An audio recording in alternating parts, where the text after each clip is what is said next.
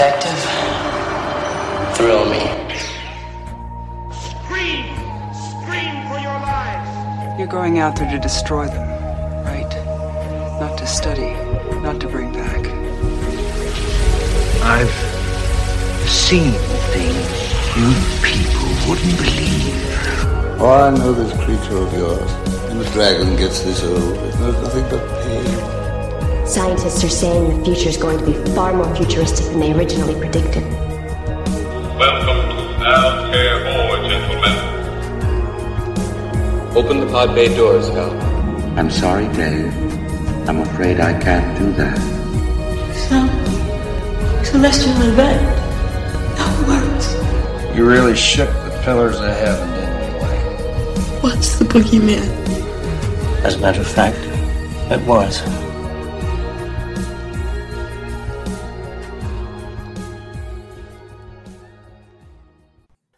Hello, everyone, and welcome back to the Phantom Galaxy podcast, the crossroads where science fiction, fantasy, and horror meet.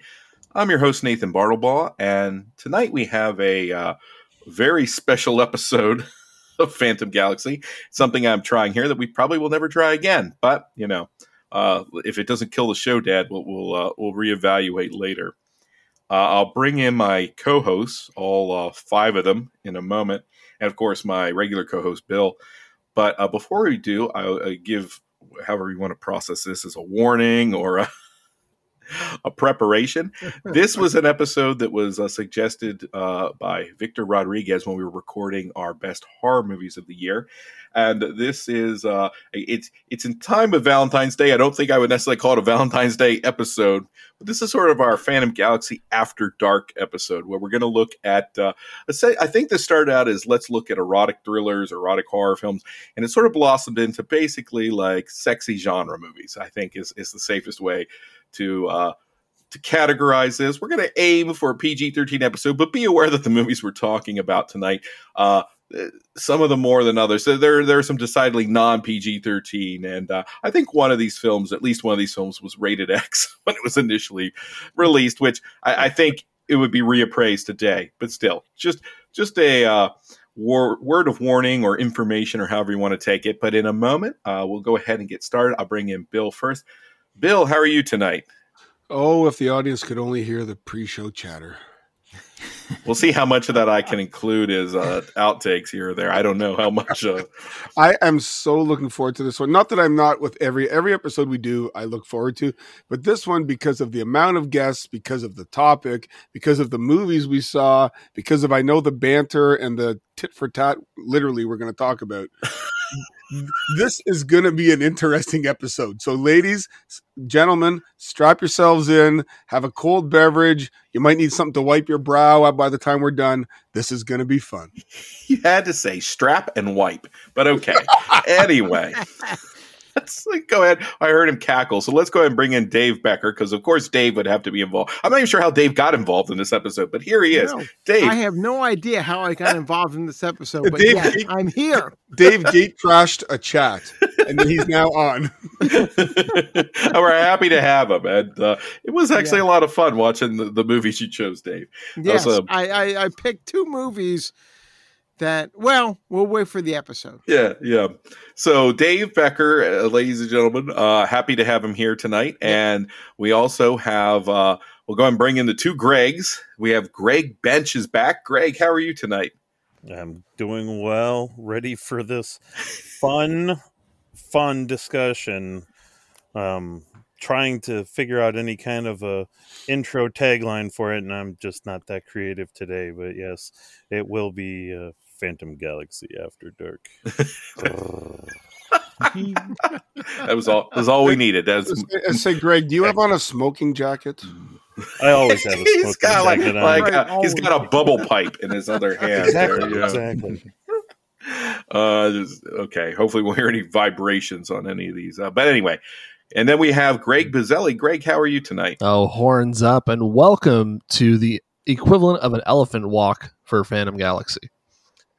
Exactly. Did anyone else think he said horned up? It's appropriate for this one.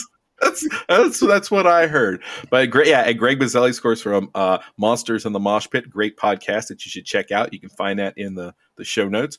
And I should mention too. I mentioned Dave's podcast, but the 32 podcasts that Dave's a part of, you'll find in the show notes. Yeah, wait for the end. Yeah, wait for the end. Wait for the end. Dave Becker had a list longer than my. Well, never mind.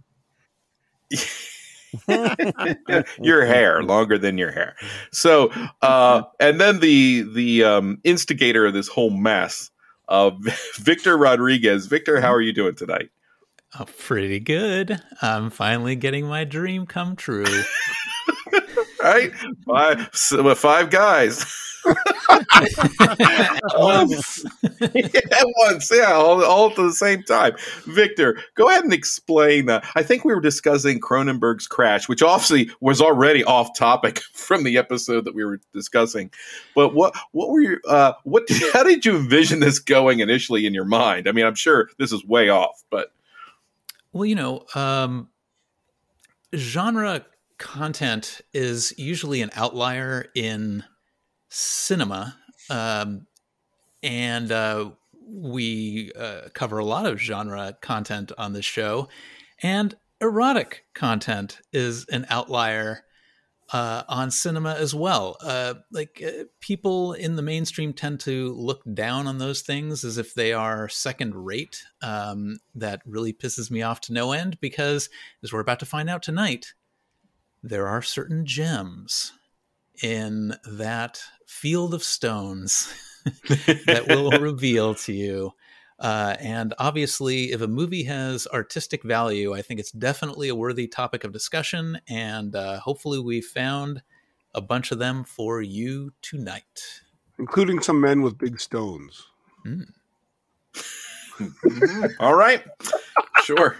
Well, very well said, Victor. And then Bill, whatever you said. But yeah, I agree. And I think something that will be interesting is when you get to this topic, we're talking about a lot of this is very subjective. But I think when you start to talk about things that are sexy or erotic, you're going to find that we all picked different movies, in some cases, very different movies.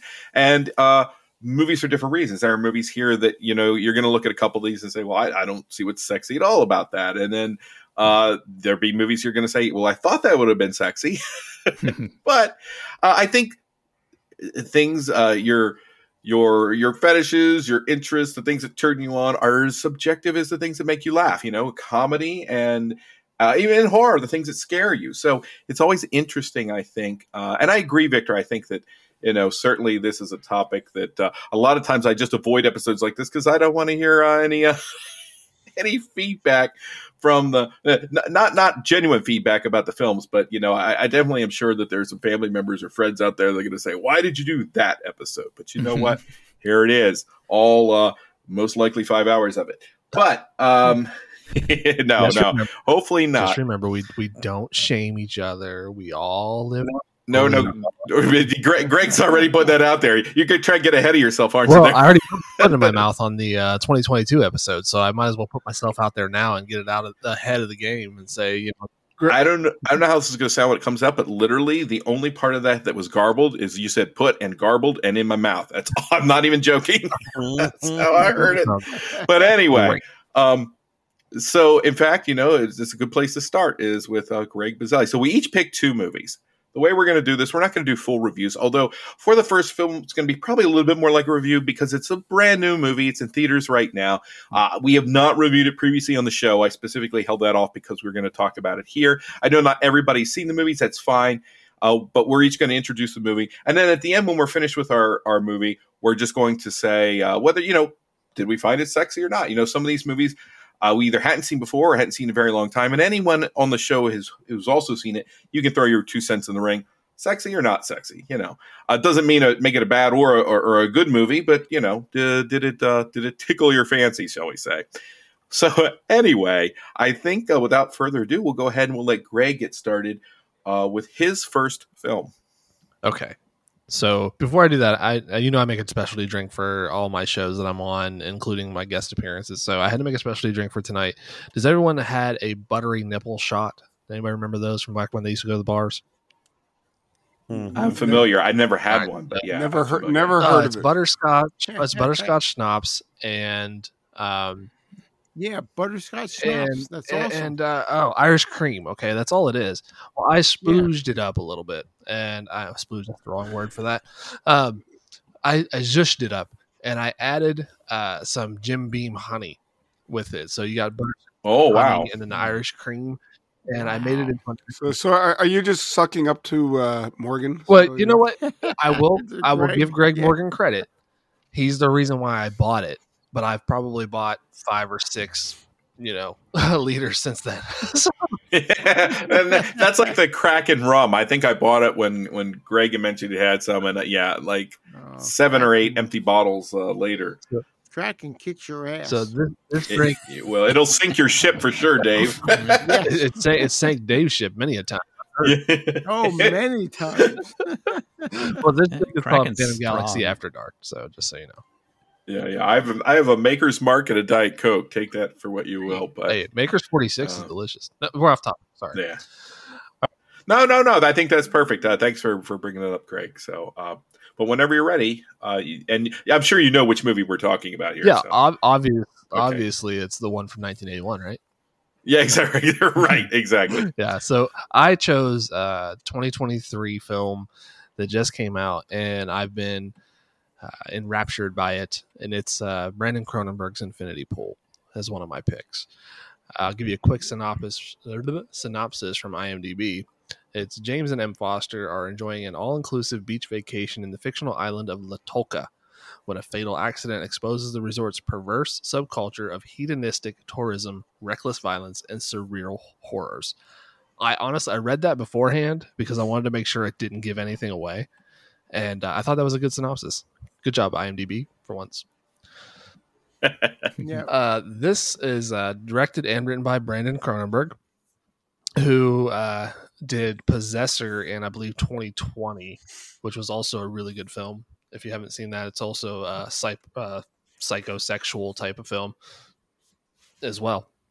But the thing that got me going on it was it's got Alexander Skarsgård and Mia Goth in it. So you got Brandon Cronenberg, Alexander Skarsgård, Mia Goth. I'm in. And not only am I in, but I may need to contact my doctor afterwards because I don't think you're supposed to have an erection for that long. So... is the movie 3 hours long and you have to call your doctor? Yeah, it's 2 hours, so it's right on the brink. Yeah, but this movie is beautifully shot. It takes place on this fictional island of Latolka, like I said, and it's gorgeous. The inhabitants, they're kind of like French revolutionist kind of feel to them, but with a little bit of a twist, in my opinion. Kind of like the outskirts of like one of the lower Mediterranean countries mixed with French. But Skarsgård plays it up. Mia Goth is exactly what you expect. I don't know if that's going to come off as a little redundant or vague, but she's exactly what you would expect. She's gorgeous and she's psycho. Skarsgård is gorgeous and, just gorgeous. And that man can read the dictionary naked and I will tune in. Yeah. I don't know what else to say about this film without going into spoilers. I think I've said enough. No, it is a difficult film, I think, on one end to talk about without spoiling anything, but there are so many themes and elements going on under the surface of this thing. I am absolutely loving Brandon Cronenberg's career so far, and it's very interesting because he's definitely following in the footsteps of his dad. He's making movies that are similar in their interests and similar in some of their themes as his father. But I don't know how you guys feel, but I don't feel like he's copying him, or rather, it doesn't feel like a sort of like Cronenberg light, if you will. No. And in fact, we just got a legit David Cronenberg movie last year in Crimes of the Future, and Infinity Pool is, it's handling some of those same themes in a different way. And personally speaking, I think I might like at least viscerally speaking, I think I might like some things in Infinity Pool a little bit better, although I loved Crimes of the Future. It was on my top 10. But he's doing them in a different way. In Infinity Pool, it's funny that we talked about Crash on the last episode, because I think a lot of the themes that are in Crash dovetail with some of the things that Cronenberg is saying in Infinity Pool. But you're right, Greg. It's a beautiful movie. It looks wonderful. The performances are great. And I don't think it's too much to say that, yes, there are some horror elements. And it is a horror movie, I think, generally speaking. And there are even some sci-fi moments. But I love how those elements are fine-tuned into the film so that the ultimate result still feels, even though it's dreamlike and horrific at points, there's still a certain bit of reality to it that really resonates. You know, you could tell this story without those elements, but those elements really enhance it, I think. Again, I know I'm being quite vague, but I thought the filmmaking, it's funny. It's fun to watch him progress. I loved Possessor. I don't know. I've only seen this film once, so I can't. It's hard to compare. The kind of film that Possessor was more appealing to me, I think. So on that end, I might like it a little bit more. But I think one of the things that was difficult in Possessor is, who are you to root for? Who do you like in this? And you have a little bit of that here, but the perspective is shifted in such a way that I don't think that's as much a problem. You know, that these aren't so much protagonists as they are people that we are sort of observing.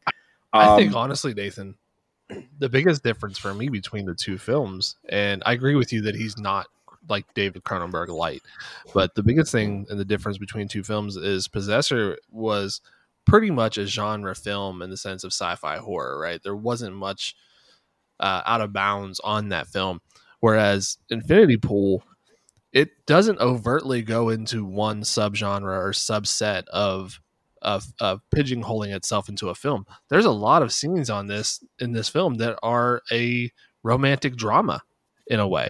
So I like the fact that Brandon's really like kind of spreading his wings a little bit, and to me in this film, and branching out and saying, look, I can probably do multiple genres. I just enjoy doing what this subset is. So and I don't want to really get too much into the themes, because I think one of the themes specifically will give away a lot of the story.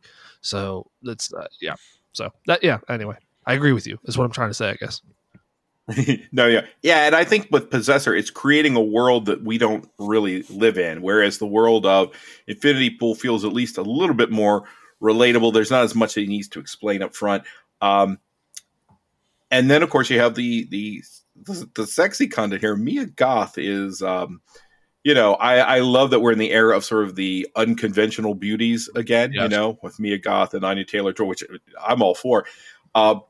I think she actually does go a little further than I was expecting. I'm not getting into any specific scenes, but there's a scene sort of later on where she is full on like she's in like high camp vamp queen mode, like back to the days of like something like Whatever Happened to Baby Jane, like Betty Davis levels. I was loving it. I was like, this is intense. Like her mouth is about to unhinge, like in Fright Night. Like it was wild and it was kind of hot.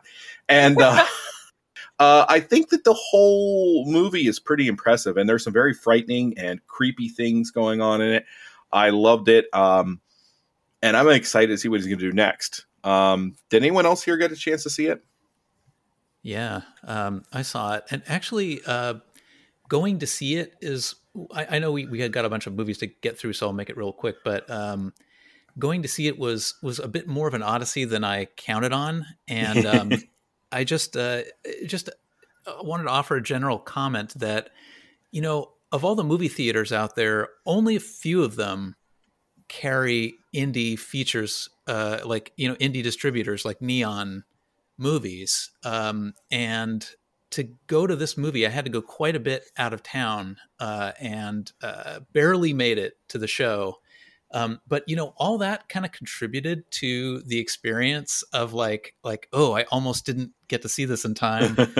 And it felt a little unsafe to go to a different part of town, and the movie itself felt very unsafe. And I love that. Like going to see your Forbidden Love. Exactly. Like that's how horror films felt when I first started watching them. When I was in my teens, and Brandon Cronenberg, who is half my age, was able to give me that experience, and that's awesome. Yeah, Crimes of the Future, his dad's movie, was on my top 10 list of films last year, and I got to tell you, this one will probably be on my list this year. It's an incredible family of filmmakers. I thought you were going to say an incredible family film. Depends on your family. Yeah, right. Always say that. The Manson family would love it. Yeah, the only thing I wanted to add was there are elements of social satire in this movie, but what I loved about Infinity Pool is that it's not rammed down your throat. The social satire is there, but what really drives the plot of the movie is the premise and the sort of the science fiction element and the moral element. And the social satire is kind of baked into it, but it's not the end. It's not the end all of the movie. Like, that's just an element of it. And yeah, I think this is probably his most personal movie because, if you create stuff, if you create short stories or feature films, there are crushing moments of self-doubt and towering moments of overconfidence. And the character that Skarsgård plays is having one of those crushing self-doubt moments when the film starts. And this is his journey, and it's quite a journey. See, I was going to ask Victor specifically how he felt about Skarsgård's character because of the backstory that he has in this film, and just to see is that something that really happens and that writers go through? Do you have that soul crushing self-doubt? Because I know you do in a lot of other professions as well. So yes, absolutely. That really resonated for me. And, somebody who hasn't experienced that could not have written this movie. So, no, it was right on the mark. Yeah, that scene on the hood of the car is something else. Oh man, and that's probably my favorite moment. It's gonna be hard to top that moment, I think, in films this year. Did anybody else see this one? I did not. Nope. But the question I was going to say, I was going to ask those who had seen it is, taking aside the hedonism aspect to it. I mean, any movie can get eyeballs on it. You throw a few body parts on and people will watch. It sounds to me like the mark of a good film is it will hold up based on the acting, based on the story arcs, based on the thriller aspects, based on the horror aspects to it. If you took away the TNA or the sex scenes and you scraped away that 15 minutes or whatever, could this still hold up as a movie? They're not even the main gist of this picture at all, Bill. 1,000%. Yeah, absolutely. 1,000% can it stand on its own. Although there is one scene that is very memorable. Yeah, for sure. I will say, now I had the opposite experience of Victor in just terms of going to see it because somehow, amazingly, AMC, before they turn into this multi-tiered charge of different monies for where you end up sitting, the AMC near me will get some of these movies sometimes, and they got this one, and we went to see it, and it was a very bizarre experience because we had myself, my two buddies, and then on the other side we had guys that I'm pretty sure were trying to get into Megan or something, right? And somehow ended up in Infinity Pool. And the shock and the commentary from them, the entire movie, and they were like, "Dude, he didn't. No, wait, no, that's a dude," and stuff like that. Like the whole movie long, it was very interesting to see what happened, but. Those guys were standing outside the theater talking about it. I think they legitimately had their world shaken a little bit. Yeah, my experience was similar. It was at AMC about 30 minutes from my house, and it was Dustin and I, my co-host, and at 10:30 in the morning on a Saturday, and two other horror dudes, and that's all it was these four dudes in the middle of the theater watching this weird movie, and then we all walk out together, and we all kind of looked at each other nervously. It was like, I'm gonna go to my car. Funny, but I loved it. And of course, it probably goes without saying, I think we've all basically said that, but sexy or not, I go sexy. Although not just sexy. Yeah, sexy for sure. Yes, sexy. Okay, so Victor, how about you? Since you initiated all this, why don't you go with one of your movies, one of your 2 films? All right. I guess I'll start with Wicked City from 1987. This is a anime feature from Japan. It's directed by Yoshiaki Kawajiri, and I believe he also did Ninja Scroll and Vampire Hunter D Bloodlust, which was also a co-captained project with the writer of this movie. But yeah, it's this is a neo-noir thriller with heavy erotic elements, set in it's a city that's a lot like Near Future Japan from '87, but it's also one of these hidden reality narratives where there's another hidden world sort of wrapped within our world or existing simultaneously with our world, and that world is entirely populated by what they call demons in this movie. But these aren't like Christian demons. These are more Lovecraftian. Actually, I mean, they're more like superheroes a bit. They're like the Nightbreed kind of. Yeah, that's a really good comparison. Yeah, the Nightbreed guys, like each one has a separate power, and that's part of their identity, and they're all really bizarre powers. And the basic narrative is a team up of agents, like one from the demon side, one from the human side. They're both really cool characters.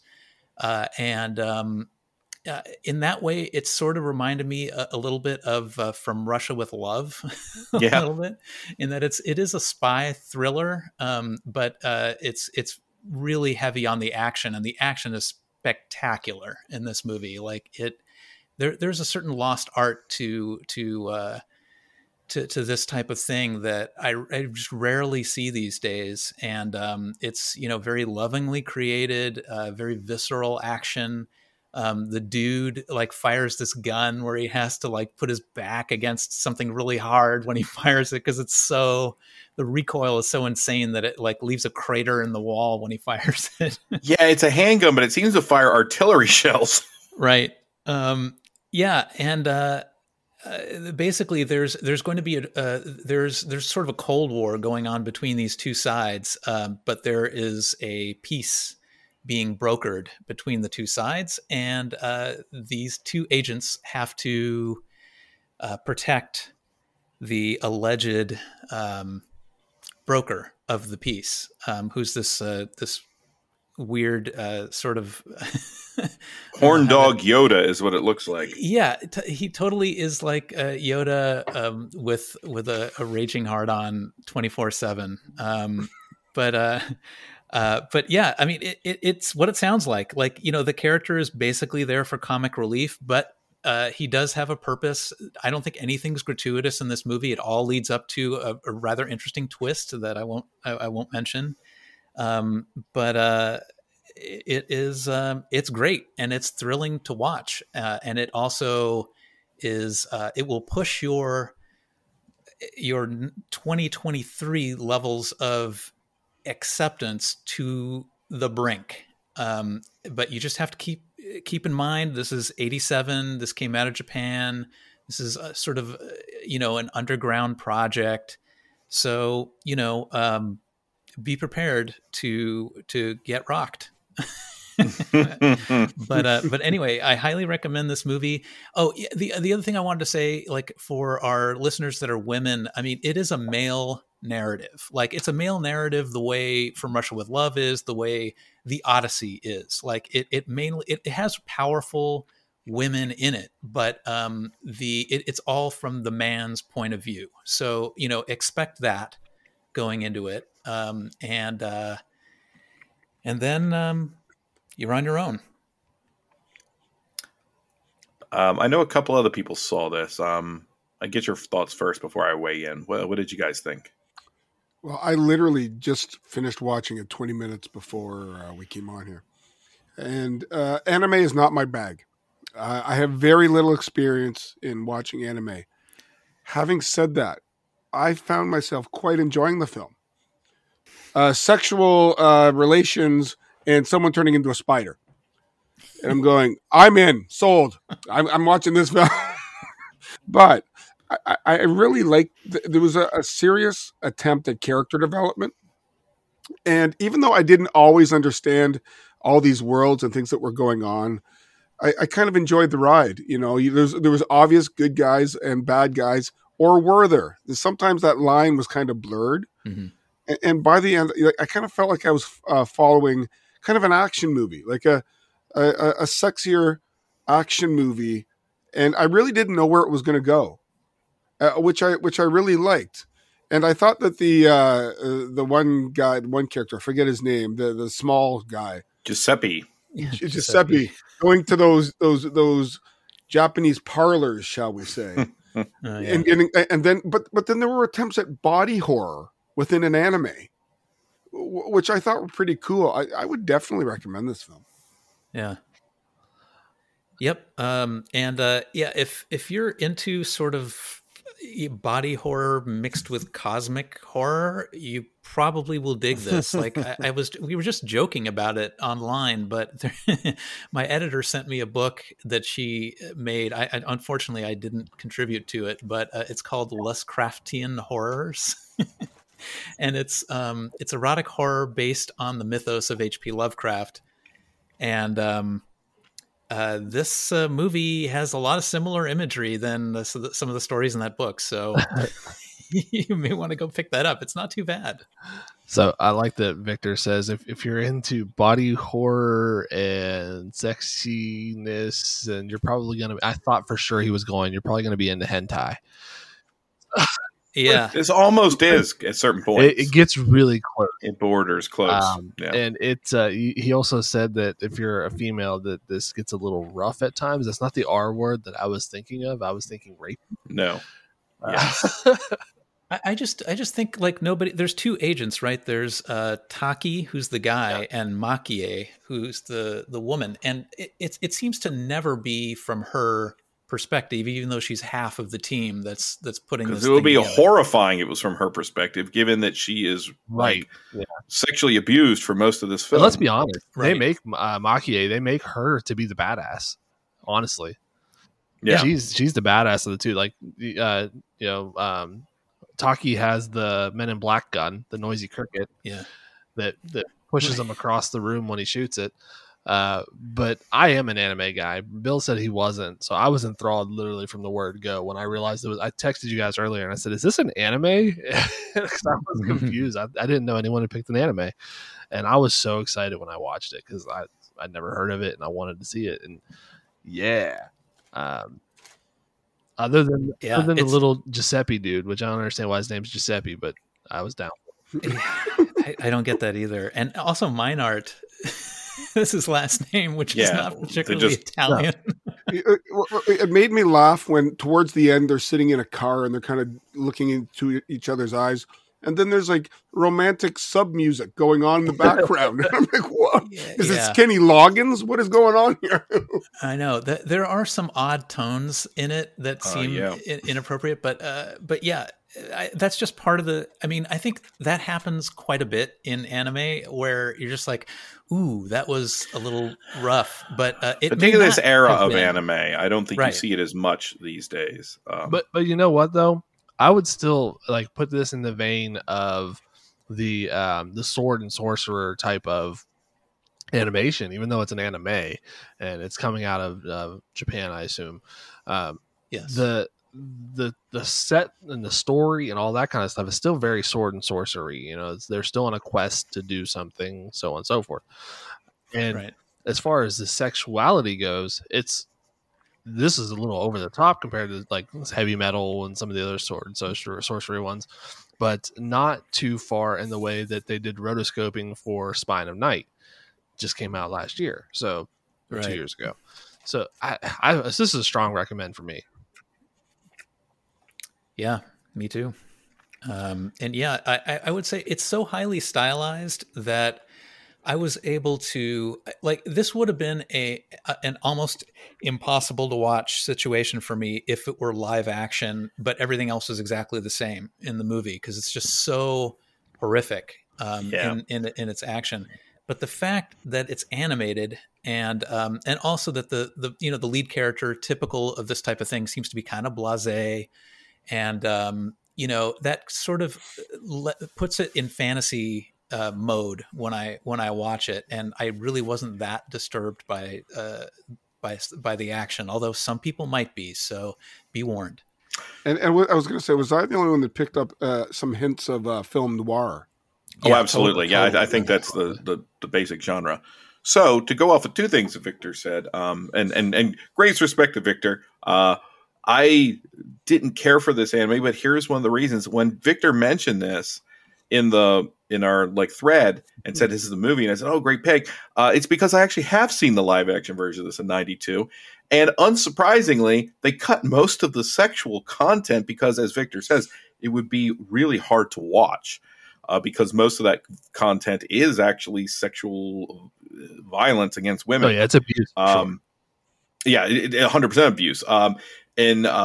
But the film, the '92 film, is almost like a Sam Raimi-esque, like wild movie that keeps the noir, keeps the partnership between the characters, and then adds in crazy things. So you have a scene where a guy's having sex with a pinball machine because it's a shapeshifter. I mean, that's the kind of stuff. There's a part where the girl turns into a motorcycle and the guy jumps on the back and rides her down the street.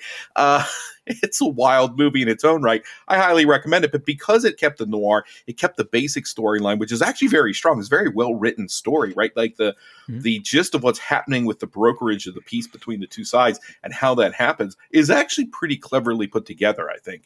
And I like these characters. The anime, though, kind of loses me because when they paired these two together, I'm like, oh, cool, to go back to the X-Files, you get the X-Files vibe. But then imagine if Mulder and Scully gets kidnapped by cigarette-smoking man, and he and the rest of those old dudes take her into a back room while Mulder stands there kind of blasé and tries to negotiate. And meanwhile, say, like, his buddy Deep Throat is making jokes about, that's a lot to swallow. I bet she's got a lot of work to do. Put it into that perspective. So that stuff lost me. I was not into that at all. That's not sexy for me. But the opening scene's a doozy. Like, and the design, and Victor and I are talking about this. The lighting is not the right word, but the way that the film is shot and the color palette and everything creates this very moody noir sheen on the film. But you can introduce this character, like you guys say, she's the other agent. She's supposed to be this character that has her own agency, but that's not how she's used in the plot, and that just sunk the movie for me. So I would say seek out the live action movie for people that are hearing this and thinking, I don't know if that's for me, even though you guys are saying there's some interesting stuff. The live action movie sort of, for me, corrected those problems. Because I saw that one first, this was a big step back. Yeah, no, that's fair. Couple last thoughts for me. One, in the opening scene, did you immediately get thoughts of 1987's Blood Diner and Sheetar? No, not immediately. Not for me. Yes, I'm the only one then. All right. Move on. The second thing is are you familiar with Todd McFarlane's Spawn series that came out in the early 90s? Yes, and I feel there's definitely I was thinking about that McFarlane, I'm like, okay, you saw Wicked City probably at some point. Okay. All right. And then the last thing is I still find it sexy. So okay. So that's one sexy, one not sexy. Bill and Victor. I found it sexy. Now, part of that's my naivety towards the genre, because when I first watched the first 5 minutes, I was like, is this how most anime are? Like, I don't know. At that time frame, yeah, a lot. Like, there's a lot of, they're more sophisticated than a lot of people think they are. At least some of the TV series is varying degrees of that, but in some of these films of this type, yeah, they tend to have complicated stories. And, Nathan, that's one of the downfalls of anime is people automatically take it down a peg because it's animated when obviously they shouldn't, because the storylines are usually just as good, if not better. Yeah, this stands on its own without the, obviously, yeah. But the reason I considered it sexy is, one, there's the funny sexiness of the one character. But the other part is, there was always a sexual tension. I found Yes. between the characters, and that was pervasive throughout the film. And that's handled pretty well. I'll give you that, Bill. Yeah. And their scene towards later in the film and how it ties into the overall like plot was handled well. That's not part of what I'm talking. There's for me, there's fundamentally a major scene in the middle that I'm like, okay, I'm out. But yeah. But then what I liked is, there'll be some sort of, either deep-seated personal interaction between the two, and then some kind of weird body horror will happen. And you're like, what? Yeah. Yeah. So that was kind of the appeal to me for it. Yeah. And I would say sexy. Very cool. Okay, so we've got we've done Infinity Pool, we've done Wicked City. Mr. Bench. Yes, sir. Give us one of your two movies. And just explain to the audience why you wanted to choose The Greasy Strangler. Because it's so greasy and gorgeously shot, and it's all about, and it is all about the grease. I should have picked The Greasy Strangler. It was on my short list. I'm grateful you didn't, Greg. Thank you. I know. It's been tapped out. It's been squeezed of all the grease. So of course I will start with a 1990 classic, and it is called Frankenhooker, and it's actually just a nice, loosely based retelling of the Frankenstein story. Here we have Jeffrey Franken, who accidentally kills his, not intentionally, but kills his fiancée by with a lawnmower, and her name is Elizabeth. She's played by Patty Mullen, and he ultimately wants to bring her back, a la Frankenstein style. And he works for the New Jersey Gas and Electric Company. And I'm telling you, I work in the gas company, and if I had this level of knowledge, I don't think I'd be working with gas or electric. But he does manage to, bring her back. But there's plenty of hilarity, plenty of nudity, plenty of a little bit of everything. And I feel like I kind of came late to the game on this movie. I had always seen the poster, but I always just kind of glanced over it, skimmed past it, until finally somebody goes, I'm telling you, this is your kind of a movie, Greg. And I'm like, well, okay. Yes, it is. But it's like, man, if I would have been like 14, well, let's see, when this movie came out, I was 12. So let's just say I saw it when I was 13. This definitely would have been right up my alley at age 13, because there's a lot of the female persuasion throughout the movie. But basically, for Jeffrey to obtain the body parts, he has a change of heart, but he has this super crack that he makes, and he hires all these hookers. And of course, he can't decide. He's checked out all these various women's bodies and various parts, and he's leaving check marks on them, and he's like writing, making this huge list, but he can't decide. But they find his drugs, and ultimately he gets the parts that he needed to bring back Elizabeth. And I don't know. There's just something about this movie that just it's very rib tickling. And it's all in Patty Mullen's characterizations, if you will. She absolutely electrifies the screen when she's playing this pseudo hooker that continues to ask if guys want a date. Do you have any money? Do you want a date? And it's I don't know. I could keep talking about it. It's just funny, but if you watch the trailer, she does this thing with her lip, and her eyes go up, and it's like she's being shocked, like the electricity is zapping through her body. Yeah, and it's just so. It's like I should get that in a poster, because it just very endearing every time I see it. It is. It's totally endearing, and it's like, I don't know. It's just this confidence that she brought to the role of this very ludicrous, over the top retelling of the Frankenstein story with lots of boobs and legs and sexuality, if you will. So that's all I have. I'm guessing you're going sexy on this one, Greg. Yeah. Oh yeah. I mean, this is again, I feel that inner child within me that's just like, this is it, Greg. This would have been like on repeat. You probably would have burned up the VHS. I was going to say, inside your head, were you going, "Ooh, boobies"?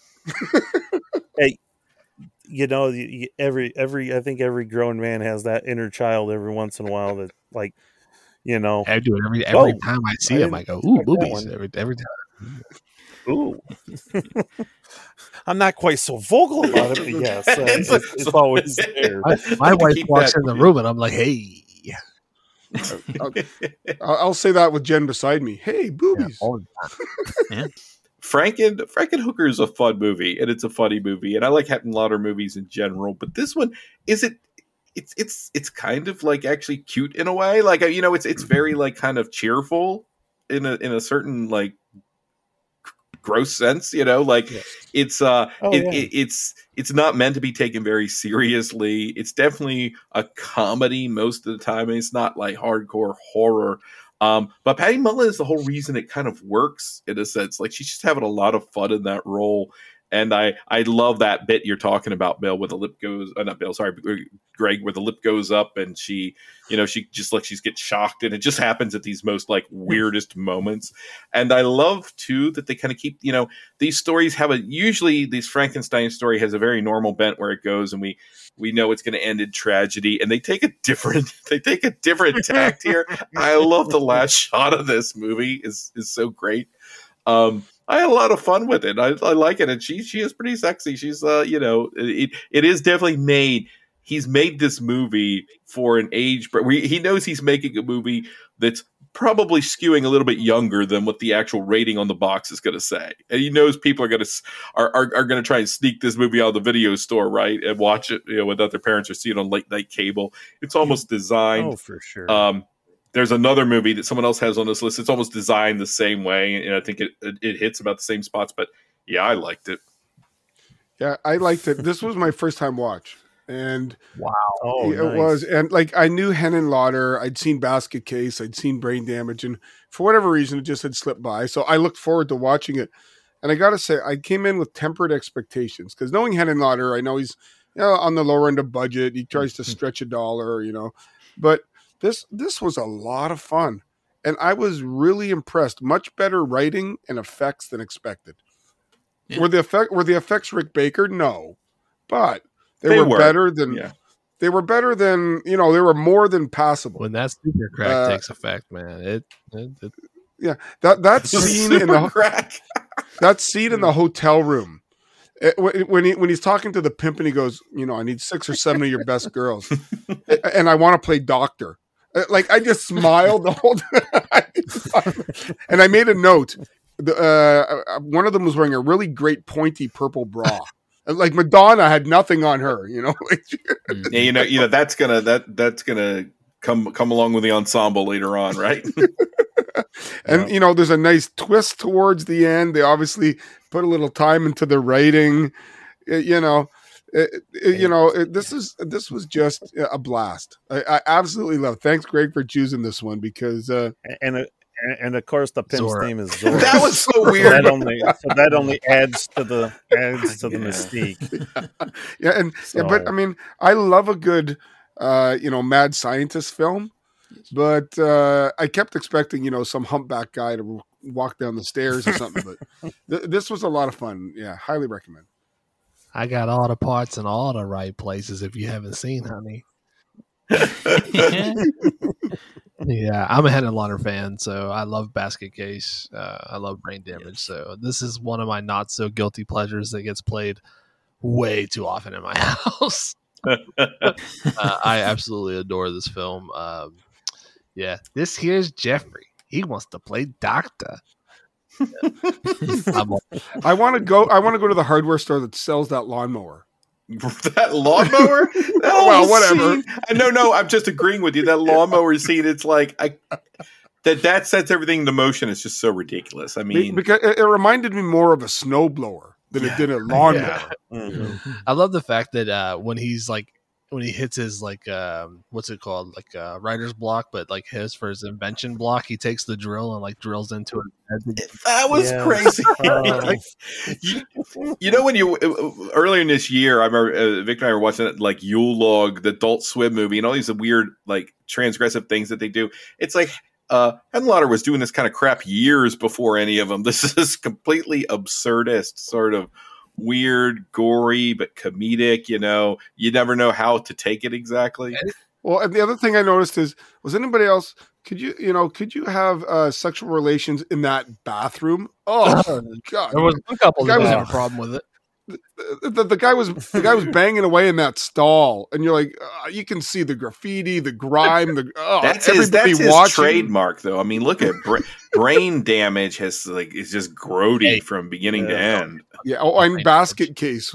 I like all the movies, Greg, but you have to admit that like grodiness is a part of what he's going for. He's trying to make these New York as possible. Please, man. That yeah. Anybody that ever comes up with like something to ask me, like, well, give me a weird film, I always bring up Basket Case, because there's no other film that was shot for like $8.50.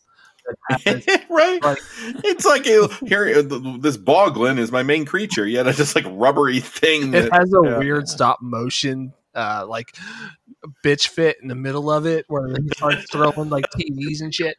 And then there's another scene where Belial's like going at it with the girl. Oh, it is like that is masterpiece.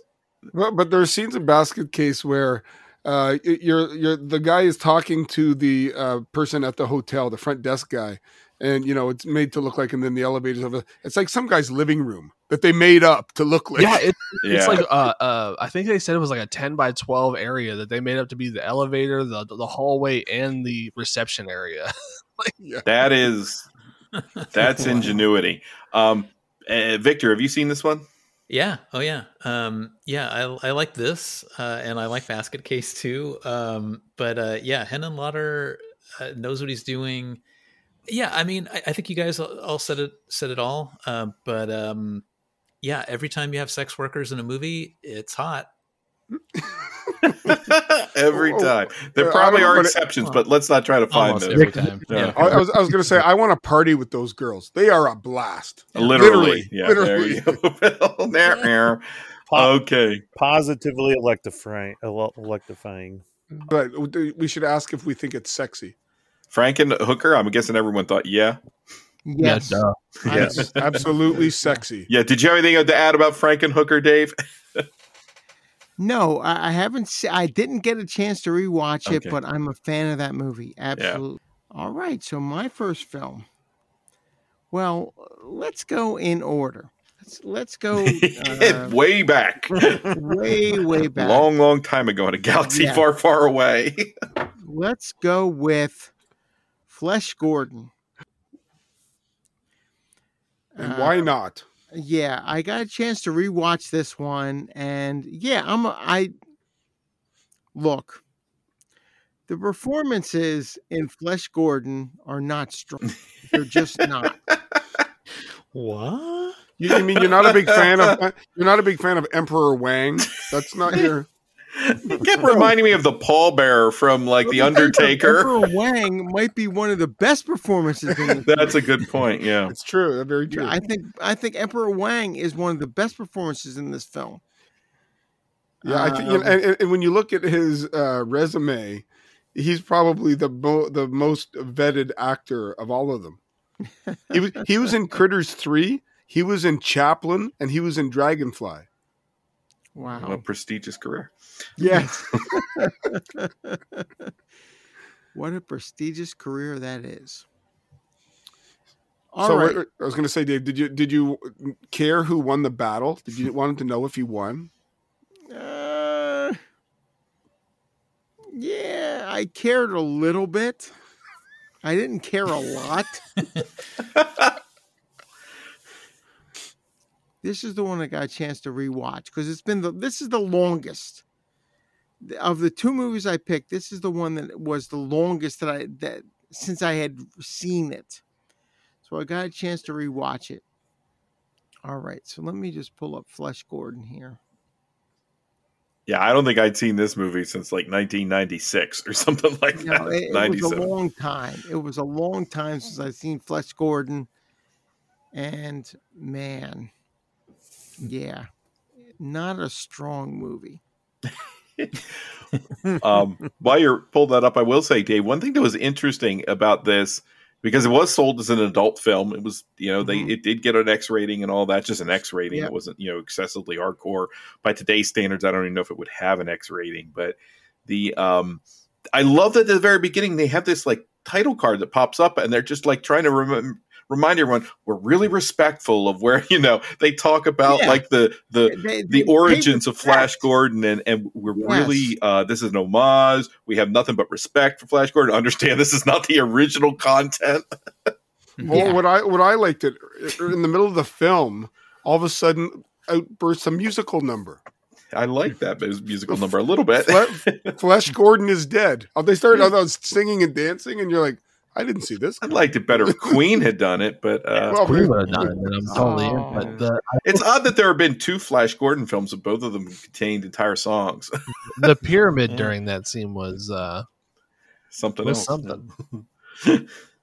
Well, I will say that Wang has some unique robots. The drills are, interestingly placed. Yeah. Jesus Christ, yes. those drills. But did anyone else think though that there was actually some decent like stop motion? Like the stop motion wasn't terrible. The stop motion was not terrible. It's not Ray Harryhausen. No, but it would have been quite impressive in an actual Flash Gordon serial back in the day. Like it would have. Oh, definitely. I mean, it's right up there with The Gate. Like it's not that far off. It's a second, yeah. It's like the second tier. I don't know about that, Bill. Well, we're thinking 1974 versus 1984. I mean, you all know who worked on the effects. Was Rick Baker. Rick Baker did the stop motion as well. Rick Baker, I don't know about the stop. He was on the part of the effects team of this movie. Wow. They were responsible for the Penisauruses. Some variety of Penisaurus, I believe. Like this. Of course, his name's Flexi Jerkoff, so I believe that he would know about Penisauruses. Dr. Jerkoff. Every time Flash Gordon says Jerkoff. That actor playing Jerkoff looked high as a kite the entire movie. Oh, God. I like they're flying off on their spaceship and they're just getting it going, and you like the erect penis is flying, and he goes, "We're entering the Maranosphere." They definitely thought some of those jokes were funnier than they actually were. I think it's Ming's ship towards the end. Did anyone think that looked like a wireless mouse? Like I was like, this is very weird. Oh, that the red ship that sort of comes into the. Isn't that that's the Forest People one, isn't it? Yeah. I'm sorry, it's the Forest People. I guess it's not Ming's ship. Yeah. To be fair, Greg, I don't know how much of the plot I was following accurately.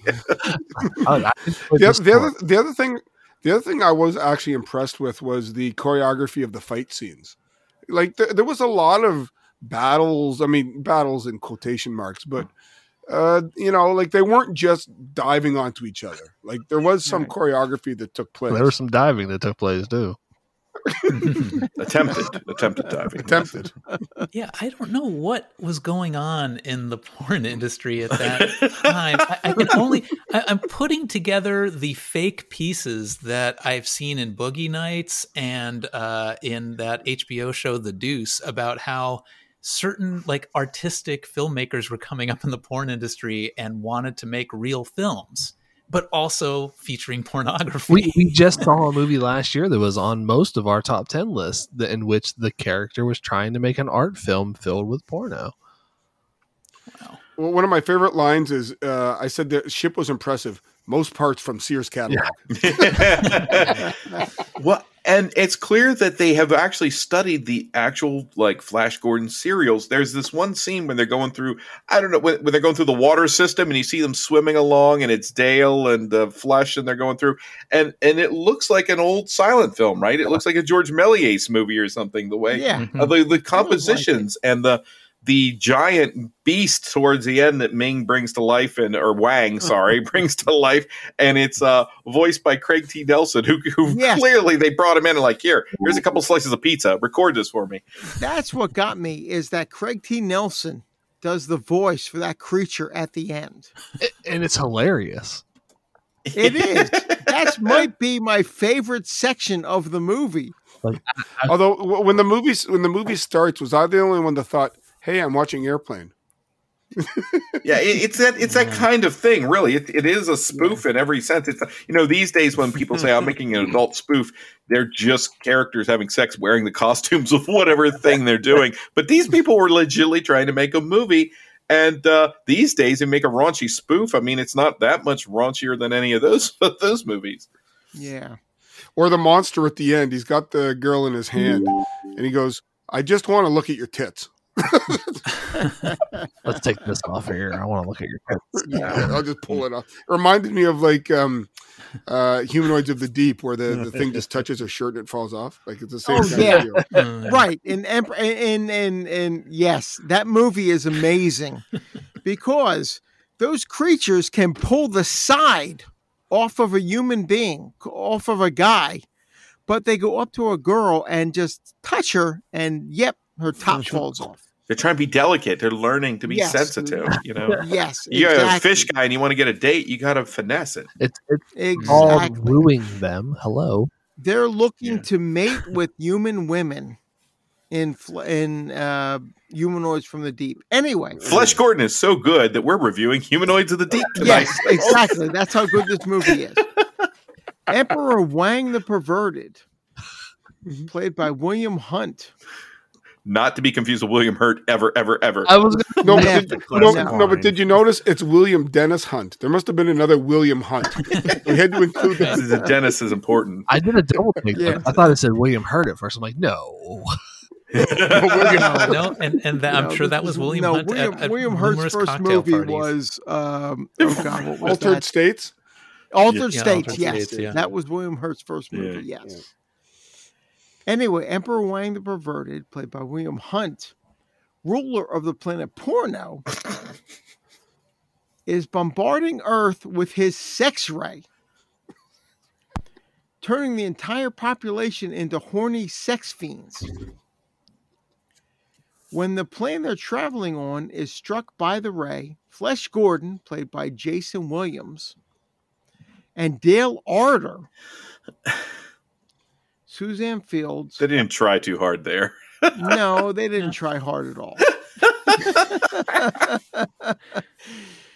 Grab a parachute and jump to safety, landing just outside the laboratory of Dr. Flexi Jerkoff. They tried a little harder there. No pun intended. A little harder there, played by Joseph Hudgens. Hoping to stop Wang's attack, Dr. Jerkoff has built a rocket ship and convinces Flesh and Dale to join him as he blasts off into space. The moment the trio land on Porno, they're taken prisoner and dragged before the Emperor, who immediately falls for Dale. As for Flesh, he's caught the eye of Wang's queen, Aurora, played by Nora... Something. Wiener-Nick? Yeah, something like that. Wiener sounds right, yeah. Wiener, let's go Wiener Neck. I like it. Okay. Who, following a brief fling, helps our hero escape. After befriending the effeminate Prince Precious, played by Lance Larson. My God, that scene. I didn't see that one coming. Where Flesh is like, "What can I do to pay you back?" Yeah, I didn't. I didn't remember that part from when I was a kid. I was like, "Wait a minute, what did that just happen?" You saw this when you were a kid? Yeah, I should say that out loud. I was like way too young to see this movie. Oh man. Anyway, after that scene, Flesh sets his sights on destroying Wang's dreaded ray, but will he do so in time to save the Earth? It's a nail biter. This movie is insane. It is that. It is absolutely. And you forgot about the like subterranean lesbians, like the gal who's scratching her boobs with her giant hook hand. I didn't forget. That might have been that's the most erotic part for me. Yeah, God bless 70s that was boobs. The last act.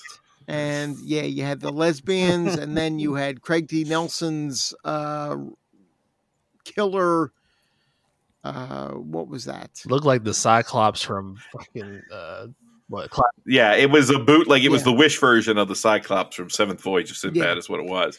But he was. But that's my favorite part of this movie. Yeah, if I'm being honest, I love that scenes. Those scenes with Craig T. Nelson voicing that creature. But we have to say, above everything, it's not politically correct. Of course, it's not. This is the film. Did anyone else think of Futurama and Death by Snoo Snoo though? You mean during that sequence? Yeah, during that. Yeah. And then Dale's like, no, and I'm like, really? You're not protesting that much. And the girl's like it's a pendulum. They're just like, so wild. This movie's so good. I don't care what you guys say. So my funny story, I had an uncle who loves these kinds of like goofy camp movies. I mean, he had like only a small collection of VHS movies, and he had two kinds of movies he loved. Like, he's the same person that recommended Woman in the Dunes to me. These high art movies are now on Criterion. Wow. And then one day, like, I guess I got to the certain age. He was like, "Hey, Nathan," he just sticks the VHS of Flesh Gordon in my backpack. He's like, don't tell your parents I'll let you borrow that. And I remember like about 10, 15 years later, I was somewhere and one of his nephews was over and he's giving him the VHS. I'm like, are you still passing out Flesh Gordon? But it is what it is, right? Yeah, amazing. Amazing. I gotta say though, I think that because I did see the other Flash Gordon, the 1980s PG rated. I wish some of those costumes had been incorporated into this movie. I think that movie's a sexier movie than this one. What I love about the 1980s Flash Gordon is that the producer originally wanted Federico Fellini to direct that film. Oh, that would have been amazing. You would have had that. You'd have the pendulous breast back in.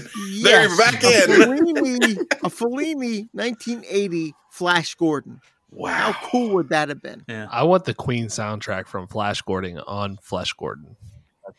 I have the 45 single. I wonder, can you do like you do with the Wizard of Oz and Dark Side of the Moon? Sync them up. I don't know, but the plots are very similar. I mean, they do stick to the plot of Flash Gordon in this basic storyline here. It's not very far off from the 80s film, and some of the sequences have the same. There's still a sense of kind of that childlike innocence, anything not involving, again, like the lesbian induction ceremony or whatever that was, or the multiple orgy scenes, which are very frantic, right? Like, it's just people trying to grab whatever they can get their hands on. It looks very uncomfortable. It doesn't look sexy at all. It's like, is there a strong performance outside of Craig T. Nelson in Flesh Gordon? No. I can't say there is. No, the Penisaurus is. I thought they were very, gave a very focused and did you notice they were one-eyed Penisaurus? Yeah, I was waiting for it. Did anyone was waiting for him to spit? They never did. They must have been Jewish Penisauruses because they look like they were trimmed. All right, man. Flesh Gordon, everyone. Right? Yeah. To close on it is what it is. Now, is it safe to assume everybody thinks it's sexy? I don't know, really. I mean, it's just a comedy. I don't know. Dale Arter gets her clothes ripped off every second scene. I mean, things that are supposed to be sexy happen. Yeah. I mean, the final scene, you still see Bush as they're flying away. Like the final. The scenes are all shot so haphazardly, though. It's just like it's weird to see a movie that was made for the adult market. But honestly, like when I saw this movie, I mentioned my uncle giving it to me. Like he gave it to me as like kind of a lark, like, oh, check this out, it's kind of funny and it's bawdy, and I enjoyed it at that. But if I had been like somebody who was like, yeah, porn, I would have been super disappointed. You were expecting Caligula, and you got it's not porn. It's not. Oh, I think there's one scene where Dr. Jerkoff's ship flies through the sex ray. Yeah, when they're heading to the planet of porno, where things get a little out of hand. Jerkoff and Flash end up having sort of a threesome with Dale. That might be the single sexiest scene in the movie. Speak for yourself. I'll still say for pure boobage, it's sexy. Yeah. I'm not saying it's not. I just think that actually the 80s movie's hotter. I'm just saying the lady with the hook and the metal leg was. I want a spinoff. I'll give you that, Greg. I want a spinoff with her. Yes. Yeah. But I agree with you, Nathan. I think that 1980s Flash Gordon. It messed me up way more in that way. Sexier than Flash Gordon. I agree with you 100%. And the costumes are actually kinkier. Even Brian Blessed looks like he's running a Seattle BDSM, like a bear dom kind of scenario there. Oh. I want a reboot 50 years later, Return of the Penisaurus. There was a sequel in the 80s, actually, to this movie. I never saw it. Did they make that second Flash Gordon movie? Yeah, I think so. It was Flash Gordon and the cheerleaders from Mars or something like that. I don't know what it was called, but I remember the 80s were a very different time. Yeah, for porn. Flash Gordon meets the Cosmic Cheerleaders. It's a 1990 sex comedy. I'm sure it was amazing. I'm pretty sure that's the one that had the boob planet. It was only a matter of time, right? Well, let me just tell you, years ago, it was before what Joel Robertson's newest podcast. Retro Movie Geek? Retro Movie Geek, yes. It was back when he was still doing Forgotten Flicks. Yeah. That they had a Twitter sort of live watch of Flash Gordon from 1980. And at the exact moment that Brian Blessed's character goes, Gordon, dive. Yeah, Hawkman dive. Brian Blessed himself sent a tweet at that exact moment saying, dive. That's awesome. That's amazing. How cool is that? Yeah. That Brian Blessed was watching along with the Forgotten Flicks crew. Dude, he embraces that. Like, there's those people that are like, oh, I was in this movie from years ago. Brian Blessed says that is the most fun he ever had in a movie, was playing that Hawkman. Dude, you can tell. He is a Shakespeare actor. Yeah. He was an I, Claudius in the what was that, 76? Yeah. He's wearing bondage straps and giant wings and a mace. And he on strings. He's hanging out on strings. And Brian Blessed said that was the most fun he ever had acting, was appearing in Flash Gordon. I believe it. Yeah, I mean, there's something to be said, I think, for, like, let's say if you're a listener of the show and you want to watch one of the movies we talk about with a date that maybe like your first or second date. God bless you. Maybe your third date. Yeah. But this might be a pretty good call because it's very light. I think comedy is a really good, background. By today's standards, it's kind of mild, honestly. I mean, we're not. It really is. But would you call this comedy / fantasy? Sci-fi? It's everything the original Flash Gordon was, minus the comedy and the sex. But to be honest, the old Flash Gordon serials, they had a lot more women getting spanked than even this film did. So I'm just saying. The one thing that I found interesting was the trivia behind this. That's the special effects artists, Rick Baker, Jim Danforth, David Allen, and Dennis Mirren. There were they're amazing effects artists. And that it was almost nominated for an Academy Award. Oh, yeah. Yeah, well, worst movies have won Academy Awards than Flash Gordon. Well, the thing I found interesting in that little thing is they would have gotten an Academy Award nomination, but there weren't enough films that did decent special effects to have the award. That didn't have as good effects as this film. But honestly, that battle when he's battling the metallic bug or whatever, that's clearly supposed to be the send up of like the battle with the skeletons, like that looks great. Like the way it's integrated, really looks good. It looks.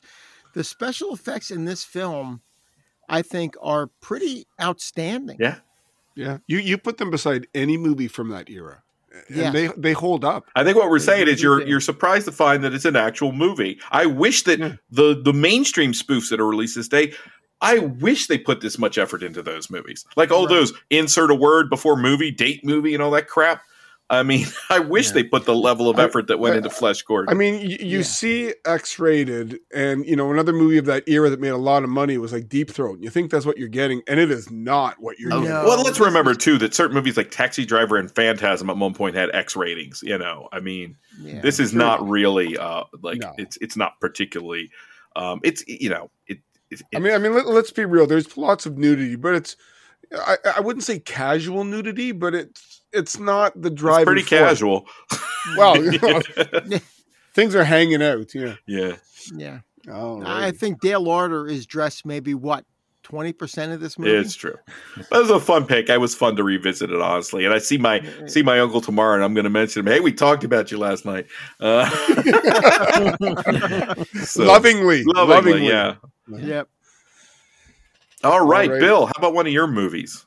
God help us. Okay, to take it to another direction.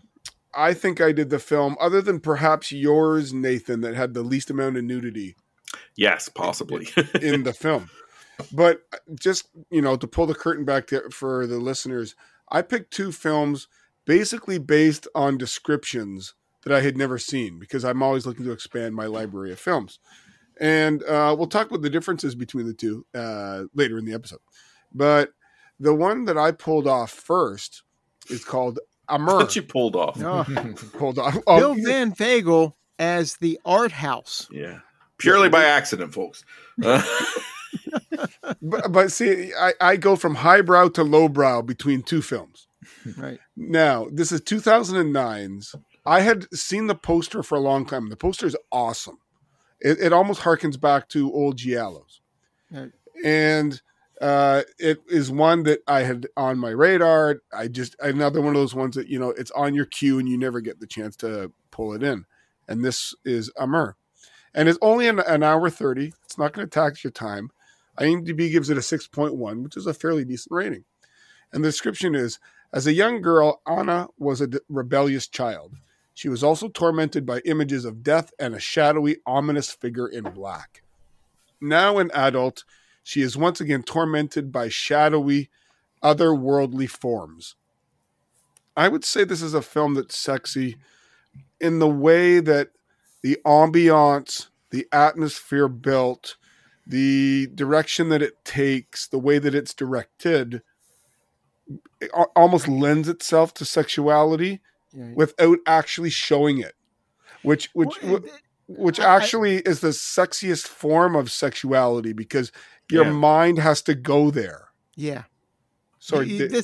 This film follows this character through 3 different periods of her life. Yes. And it shows her with sexual awakening in all 3 of those. Mm-hmm. The first one, she walks in on her parents having sex. And you get that sort of really cool color vibe. It almost had an Argento light. Yeah, it really did. It did. The second time is when she realized that she was turning guys on, walking down the path, the wind blowing her dress up. And that was a sexual awakening as well. She's like, an adolescent at that point. And there's an interaction with a cab driver. Yeah. Right. And men on the street. Well, I think that was the third part. Oh, that was the third part. That was the third part when she had the interaction with the cab driver.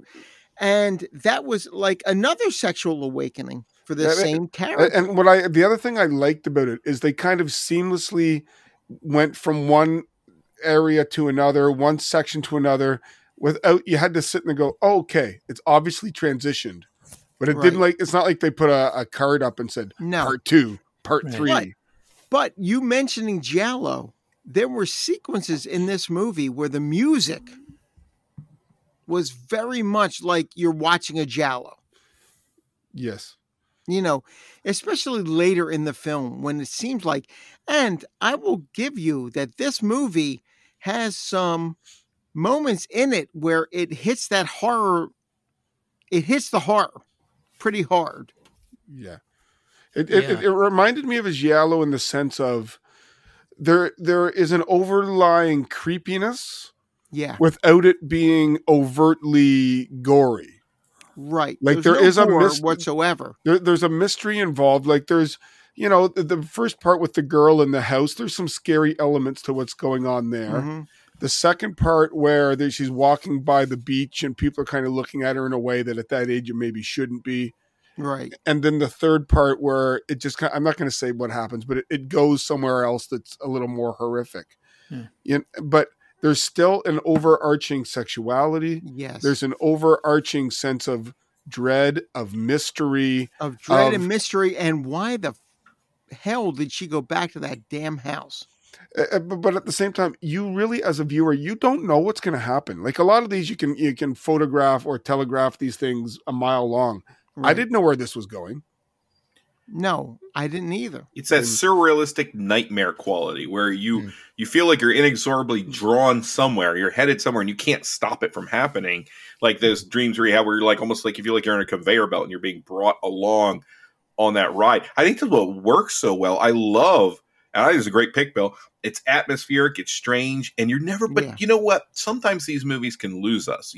When a movie is trying to be very surrealistic and psychological and it starts to derail from reality, sometimes you can get lost in that. But I don't know, you felt it draws you along. It doesn't necessarily feel logical, but it feels organic,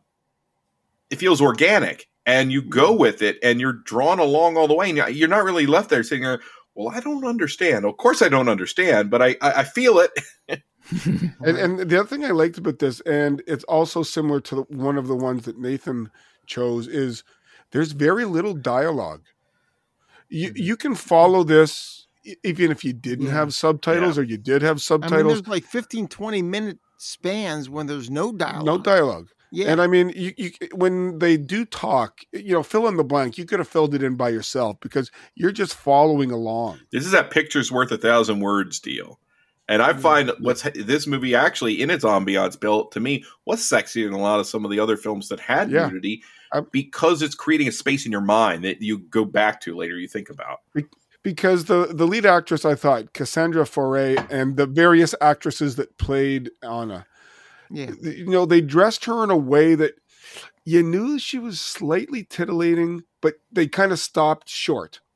Yeah. So your mind had to kind of go there. Plus, with the ongoing mystery that's going around her, plus some of the creepazoids that she meets along the way. There's a cab ride where you get like a boob pop out because she goes to, it's a really good film. There's a scene where she masturbates in a bathtub with a comb, but we don't see anything. Right. So again, your mind is going, I damn well know what she's doing. Yeah. But they're not going to be graphic to show you. This is an erotic movie without really showing a lot of the eroticism. And there's at one point, there's an intruder to the house in the third act. Guess what? Mm-hmm.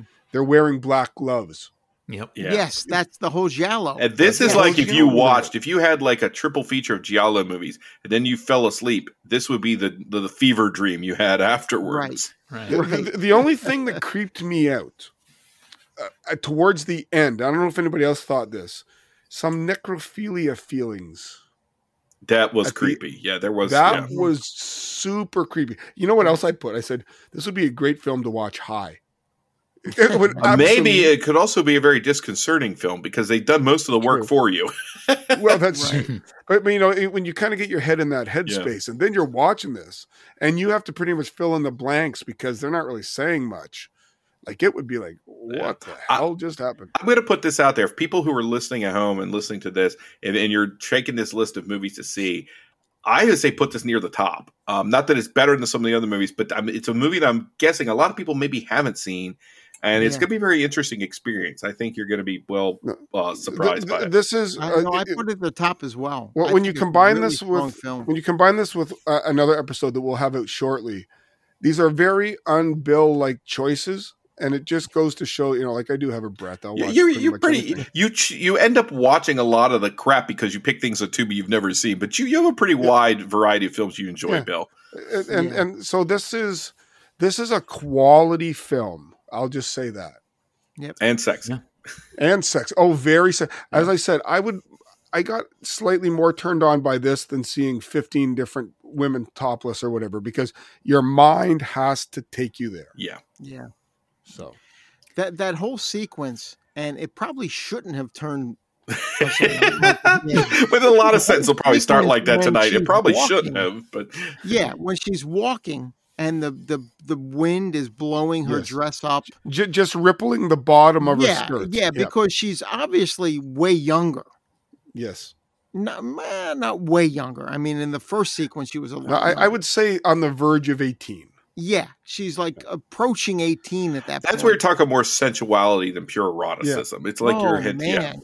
But even the scene where she's in the cab and their breast does pop out because, but you get the anticipation of the seam is bursting. Like they lead Here it you, comes, guys. No. I'm just saying they lead you there. They lead you there.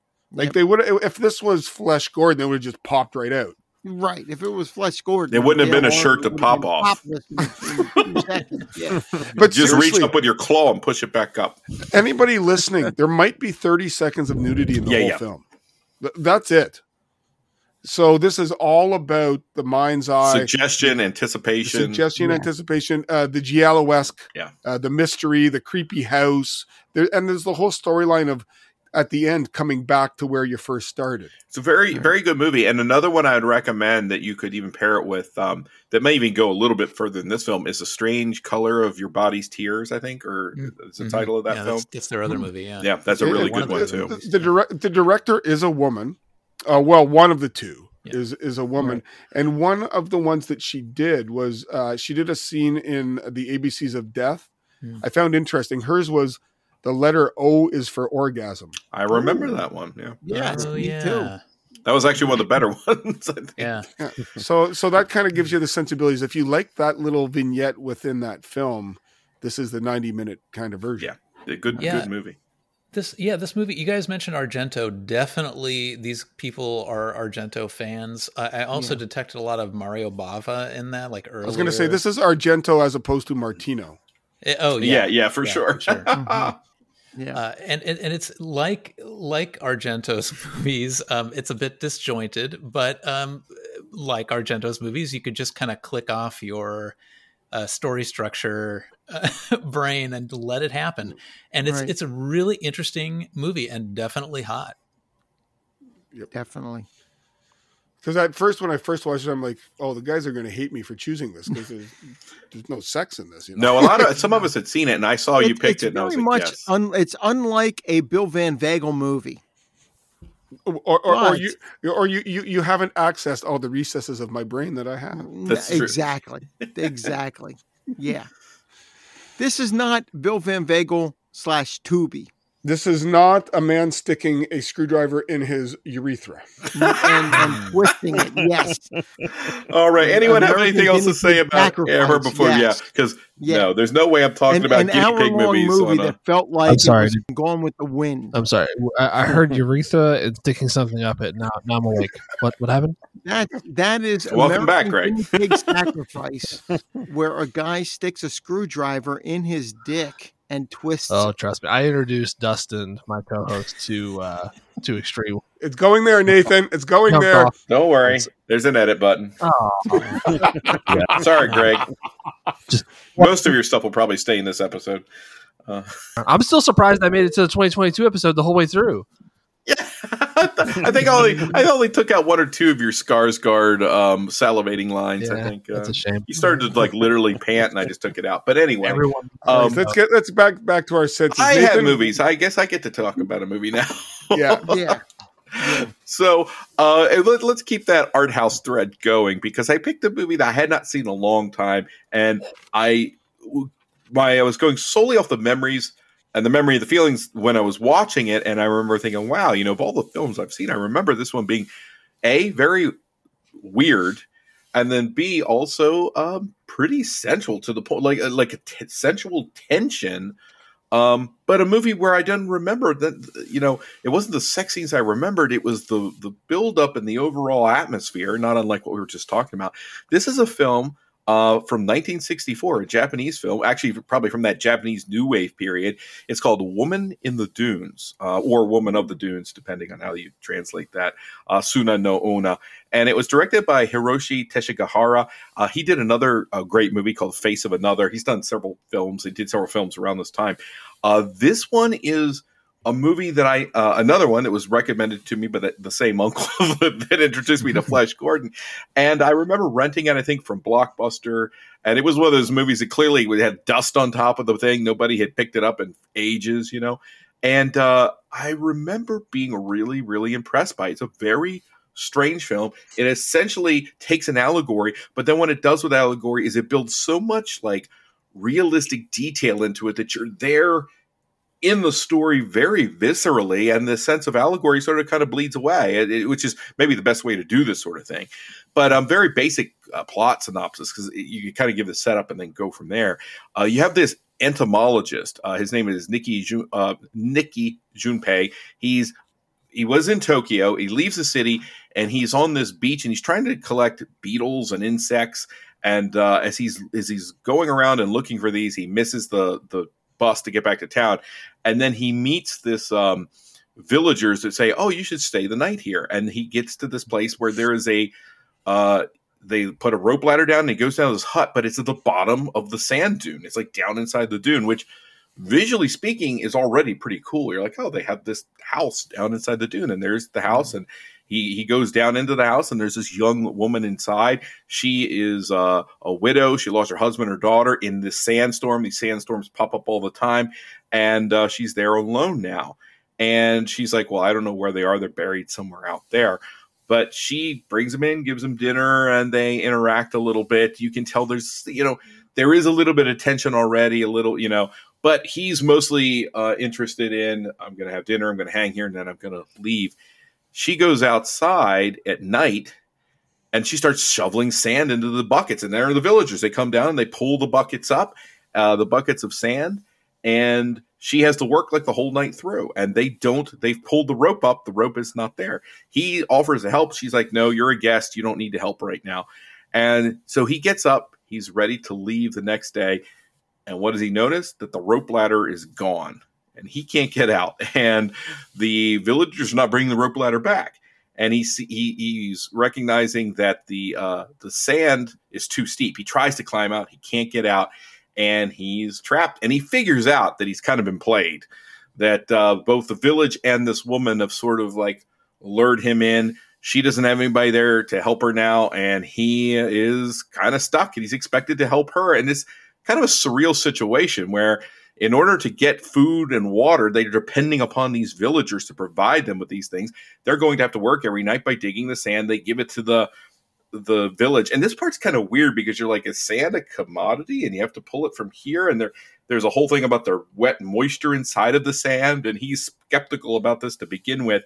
But they take it and they sell it to cement manufacturers. And they give them food and water. But you only get food and water if you help and you work. And he initially tries to resist this. They're not going to work. They're not going to. He ties her up. He refuses to work. But guess what? No food and water shows up. I don't want to go into much more of the plot because this is a movie that sort of unfolds, again, somewhat like a dream, but there's enough realistic elements to it that you get caught up in it. And it's this whole movie revolves around really these two actors. So you have Eiji Okada, who's playing Nikki, and he's the entomologist. Kyoka Kishida is the widow of the dunes, the lady who's down in this hole. And the movie revolves completely around them and their relationship. It's clear that she is hoping he's going to stay here, basically become her husband. She mentions that if we don't shovel the sand out, eventually the sand will come in and it will collapse and it'll basically cover us and kill us. And if this collapses, then it's going to affect the neighbors in the dune hole one over. And they mention that, hey, there are different people that came here, and they're now stuck, and they're living over here too. So it seems to have happened to more than one person. These people they come down into the hole with the houses, and then they're stuck there. So it's expected that Nikki's going to eventually become essentially her husband. They're going to treat him that way. What he's going to do is sleep during the day, sleep naked. They say sleep naked. And there is actually a very sensual scene where he sees her sleeping naked, covered in the sand. And the way the film is shot, this is one of the most the most beautiful I've ever seen sand filmed. I remember Roger Ebert reviewed this movie in the late 90s, added to his great movies list. And he said, yes, this is about the best looking I've ever seen sand. And yes, I'm considering Lawrence of Arabia when I say that. It's a black and white film, but it is gorgeously shot. And you do get this kind of sensual tension that builds up between the two of these people who are stuck in the situation, and they're forced together into this. And it happens slowly. And when we finally do have them coming together and having a kind of sexual experience, it is not explicitly shot, but it is very like erotically charged. I mean, excruciatingly so, I think. Excruciatingly so. And I loved the tension of what was going to happen next. How are they going to deal with this situation? And when I had a different experience to it, when I saw it, it felt very exotic and very strange to me when I saw it when I was younger. And now I'm like, oh, look, there's a guy stuck in a hole and he's working all the time. And then eventually he's so fed up and frustrated. And then what else are you going to do? You're going to have sex when you can get it fit in. That feels like my life now, but I can't get out of the hole. But I love this movie. This is a wonderful film. Where it goes is fascinating, and there are so many different facets to it. This isn't simply a movie that's headed towards, well, these characters have sex. There's so much more to it. But honestly, I think the scenes of them interacting and just as they move inexorably towards that, and then some of the things that happen where it's like the villagers will do this, but you're going to have to do this, and very strange film, but feels always relatable, which I loved, and to me added to the sexiness of the film. So sexy for me, loved it. I think this is a masterpiece film. Yeah. I enjoyed this. I had never heard of it.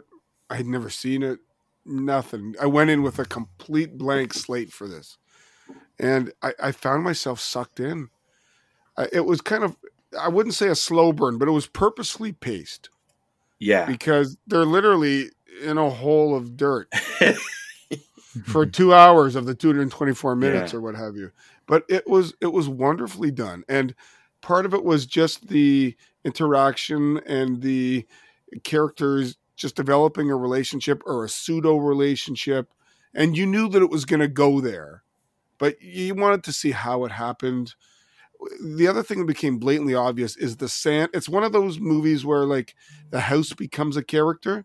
The sand becomes a character in this film, and it plays just as important a part as any actor in the film. The irony to the film, and I took this from someone who reviewed it, I'm not going to say it was mine, is that as an entomologist, he goes from observing the jarred beetle to being the observed beetle. Right. Where everybody's staring down at him, and the back and forth between the characters. There's that whole scene about, oh, you should sleep nude. The sand sucks the water out of you. And fascinating and brilliantly shot. The cinematography is lovely. As Criterion did a wonderful job of redoing this. So good. Yeah. And I'm not going to give away the end, but there's I didn't see that happening. And then there's an epilogue of, it's almost like Unsolved Mysteries. This is what happens. That was haunting, actually, right? Like just a title card. Yeah, it really good. I give it an 8 out of 10. It's not necessarily always my type of film. But I was so happy, Bill, that you loved this movie. That was the highlight of this whole experiment, was that you loved this film. Yeah. Sorry, Victor, I kind of cut you off. What were you going to say about it? No, yeah. I'm glad you mentioned the fact that he's looking for an antlion at the beginning, and then he sort of finds himself trapped like an antlion's meal for the body of the movie. But yeah, it's first of all, the music is fantastic. It's Takamitsu. Yeah, I mean, this is Akira Kurosawa's guy that he used for Ran, and he's a very accomplished modern classical Japanese composer. And it's fantastic. The music actually reminded me a lot of the pieces that Stanley Kubrick used in The Shining at times. I'm pretty sure he was a fan of this movie. Yeah. I think I think you guys described it really well. The surreality and nightmarishness of his situation is sort of counterbalanced by the sensuality of there being sand all over them at all times, and they're having to physically work to keep it off of them. that you can really almost sense that, like, texture is rarely conveyed in a movie. I know, right? And they really go to town with it on this, and it works because the sand's always there and it's always on them, and he's always rubbing it off of him, and you can kind of feel it by like after the first hour. So your job well done. Did anyone else get a chance to see this one? No, I did not. Unfortunately, this is one of the ones that I missed.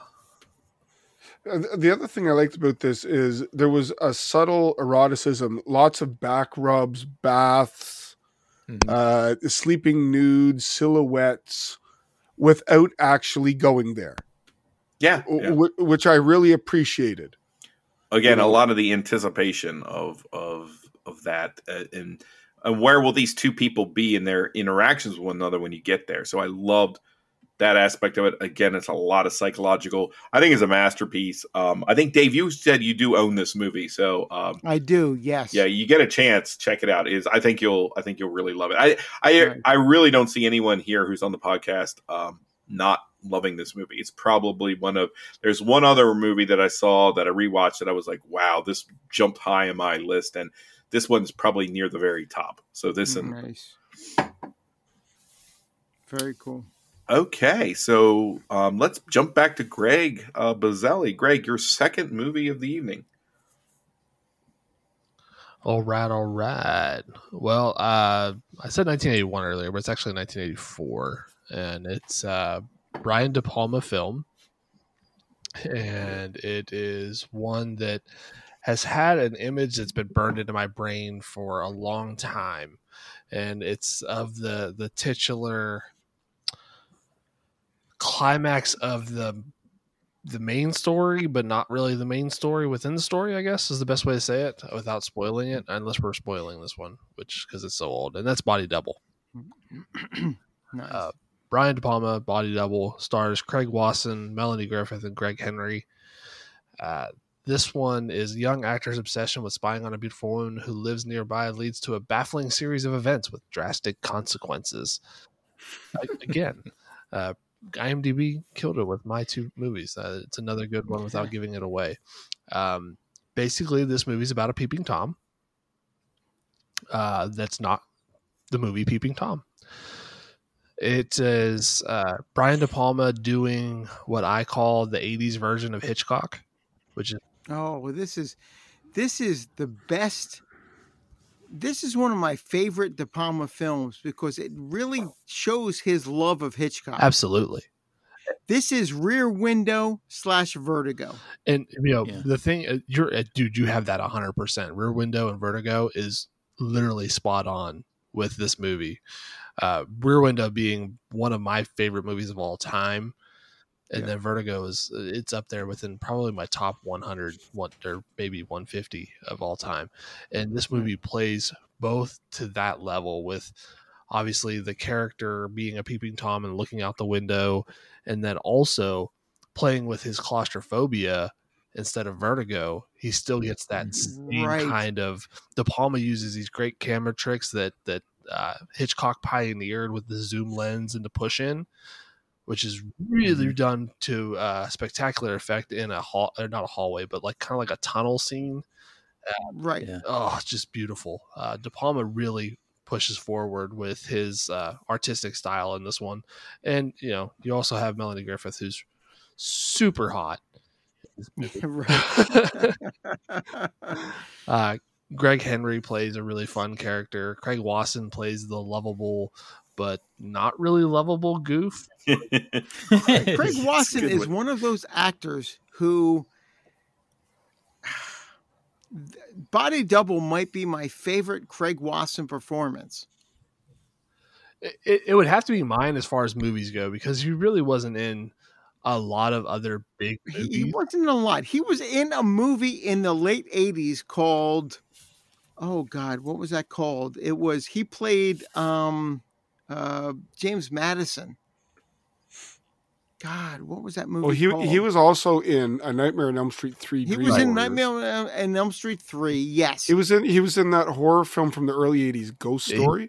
Yes, Ghost Story is what I was thinking of too. Yes, and he was also in Malcolm X. Oh, I didn't know. He's just a TV host in Malcolm X, though. Yeah. But for me, it really comes down to, I think Body Double is my favorite Craig Wasson performance. And he's just one of those actors who's not, God, he's not the strongest.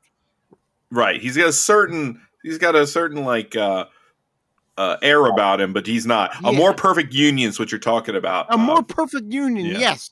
Where he played James Madison. Before this film, that was my favorite Craig Wasson performance, was him as James Madison, the drafter of the Constitution in A More Perfect Union. But damn, is he good in this movie. And this is probably my favorite Craig Wasson performance. I love him at the very beginning, right? When he's dressed in this weird kind of psychosexual Dracula 80s. Right. Psychosexual Dracula. He's should doing be a it band. with Dennis Franz as the director. Yeah. And might I say, Franz was awesome. Yeah, you are. Yes. Yeah. Oh, Dennis that Franz role. is, I don't think I've seen a movie where Dennis Franz wasn't awesome. Psycho 2. Every time I see Dennis Franz, I think he's pretty awesome. Yeah. My favorite part with Franz at the end where he goes, you said you weren't going to fire me. So what? I lied. I had to keep going. Move. Right. Get off my set. But yeah, psychosexual Dracula. I feel so bad for him because you get one tear that comes out of his eye when he's paralyzed in that casket. And I'm like, oh man, you feel bad for him. And then all of a sudden he becomes rapey. And it's like, maybe I don't feel so bad. Get back in the casket. He becomes James Stewart in Rear Window. Well, especially when he's luring at the girl at the store window. Okay. I'll say that he has a similar part as Jimmy Stewart, but Jimmy Stewart never becomes rapey. Okay. He becomes obsessed. His obsession because that is movie there. was from the 1950s. True. Yeah. But yeah. If that movie was from the 1970s, if that was Hitchcock doing Frenzy. There you go. Yeah. Right. Yeah. You would have gotten James Stewart a lot rapier. Well, hopefully. Well, in Rear Window. There is that possibility, Hitchcock's got sensibility for where it works and where it doesn't, Right. And whereas De Palma's like, we're going to make everything seedy. To good effect. My wife was watching this one with me, and she goes, did he just take her panties out of that out of the trash? And I said, no, not just out of the bag, out of the garbage. Hey, with that point, he totally understood she wasn't using them anymore. I was going to say, is it stealing at that point? I don't know. I'm going to ask all the ladies in the audience, has anybody ever done that? Bought underwear and just left them in a bag and dumped them? They stopped listening at Flesh Gordon, Bill. I'm sorry. They're gone. All we have left is Brian Scott. That's it.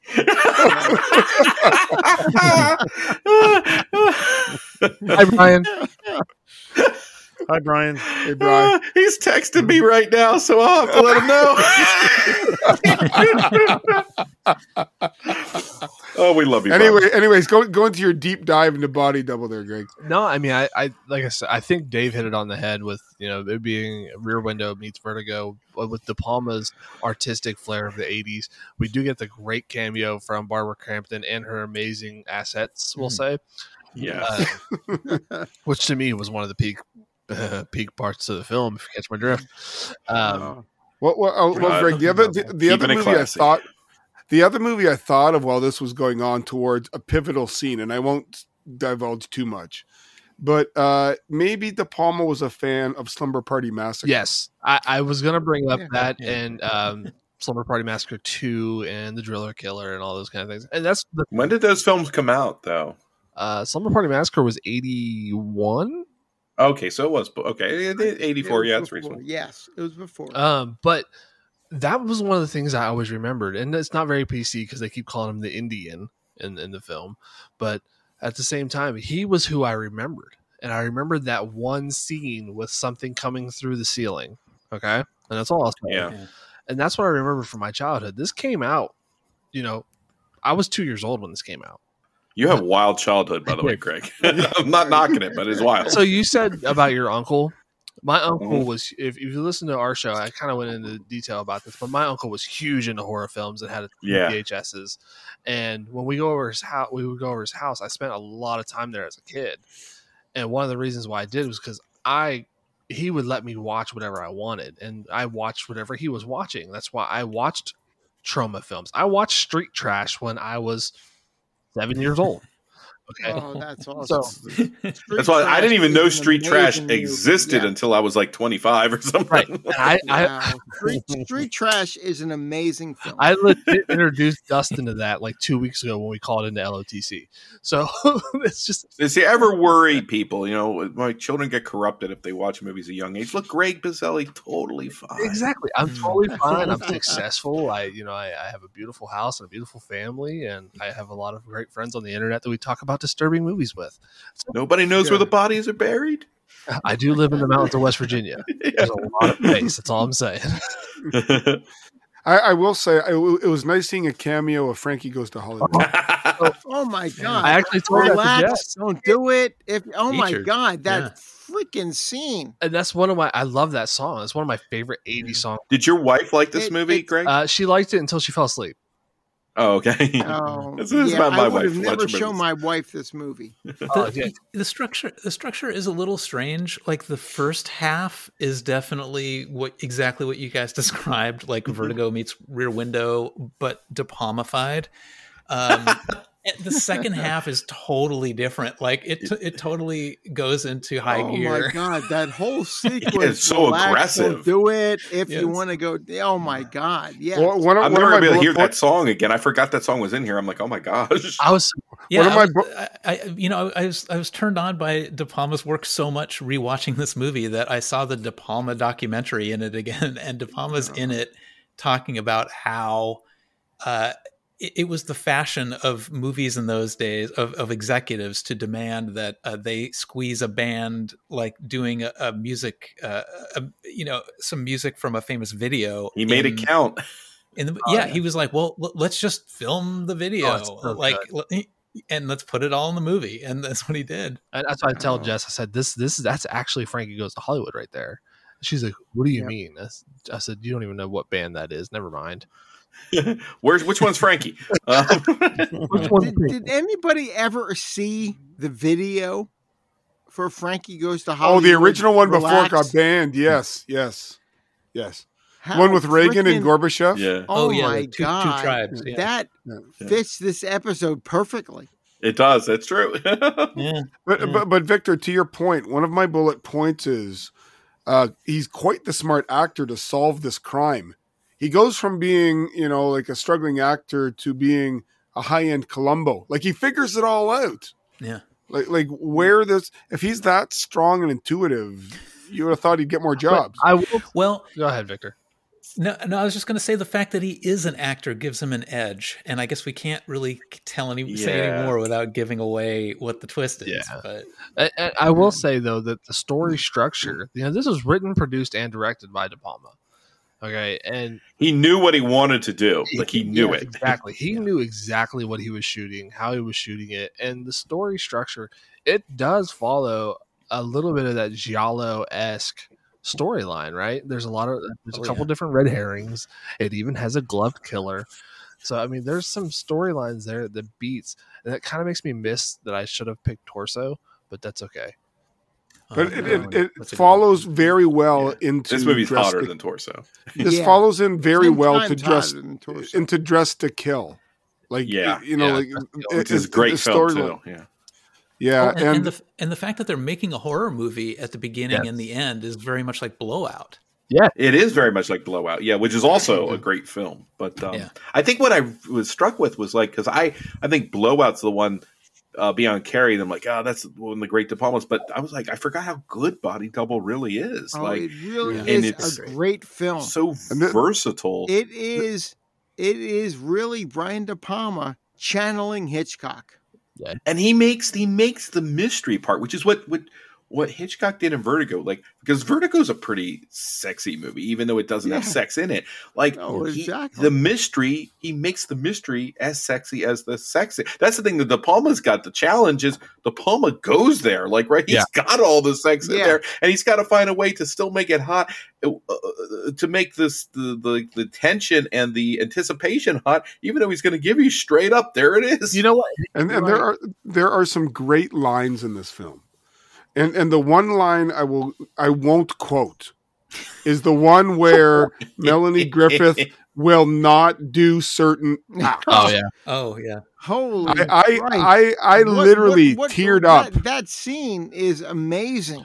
Well, I was going to mention that you talk about De Palma and he dials it back at certain points. One of the places where he dials it back is actually on the porno set. That's what's cool about it, right? It is very interesting that he does that. Yeah. So, and I was going to say, there's the one scene where they go to the party, and Melanie Griffith bumps into this other lady. He doesn't know the type of film she does. I'm looking for work. Oh, here's the name of so-and-so. Never heard of him. How long have you been in this business? You tell him that Holly Body says. Hilarious. Yeah. And everything she says she will not do. He's fine with. He's like, okay, doesn't bat an eye. No, sure, he doesn't give a shit because that's not what he's interested in. I will not shave, Yeah, I won't shave. Yeah, right. Yeah, if you're in adult I won't movies, do this. I won't do that. Yeah, you have to put all that up front, and I think that there's a lot of personal commentary that probably only De Palma and his inner circle get. I can only guess at it, but I know that he got a lot of flack from the studio because this is a big budget movie, and at some point he wanted to cast in the Melanie Griffith role a porn actress, where a lot of the items in the script actually came from, and the studio was like, no way, you can't do that. You put a porn actress in this movie and you're fired, So all right. But in the second half of the movie, there's this really interesting satire and commentary about how much Hollywood is like the porn industry. It's dead on. Like it's almost not even satire, right? Because it's just so specifically like all he's doing is creating the parallel. Right. Yeah. It's just a comparison, I guess. Well, and I will say at this point, Melanie Griffith isn't what we would realize, but it was a very brave performance by Melanie Griffith. And it's funny because I kind of forget. Like I saw this movie much later, so like the Melanie Griffith I was familiar with was like the Melanie Griffith of like the comedies and Milk Money and all that stuff. And I'm like, wow, okay. Or the craziest I had seen her previous to this was like Something Wild with Jeff Daniels. Yes. That might be her. That might be my favorite Melanie Daniels performance, which is a great film too. That's a great movie. It is a great film. Yeah. The other thing is, for those listening, watch through the credits. Watch through them because it keeps going, and the true De Palma shows out because there's a great boob close up for about like a whole minute. I think that's De Palma sticking it to his bosses. Yeah, and the girl goes, "Don't press too hard. I'm on my period." Right. I love Brian De Palma so much. I can't even begin to tell you guys. I mean, he has put so much happiness and elevated entertainment in my life, and I mean, if you're an artistic director with a lot of films under your belt, which he had at this point, I think that he did with this movie exactly what you should be doing with that kind of power, which is test the limits of everybody that you're working with. Push that line. So, Victor, tonight you're going to sit with your wife, hold hands, and watch Snake Eyes. Is that what you're going to be? I kind of like Snake Eyes, but I'll be honest with you. I haven't even seen the last couple of De Palma movies. I'm looking at them like I didn't even know they existed. I'd love to see him do a return to just like knock it out of the park. Those movies might be good. I just haven't seen them. I haven't seen Passion or there's another film there. I don't know. After the Untouchables. What was the De Palma? What was the De Palma? I like Femme Fatale actually. Yeah, that was good. Yeah, what was De Palma did a? Oh God, was it Redacted? Redacted. I hated that movie with a passion. I gave up after Mission to Mars. No, I would watch Mission to Mars 100 times before I would watch Redacted. I was hoping for a Dave rant. Oh, Redacted is one of the worst fucking movies I've ever seen in my life. Let the hate flow through you. That's all right. There goes the explicit Griffith screaming. There goes the explicit warning right there. His voice.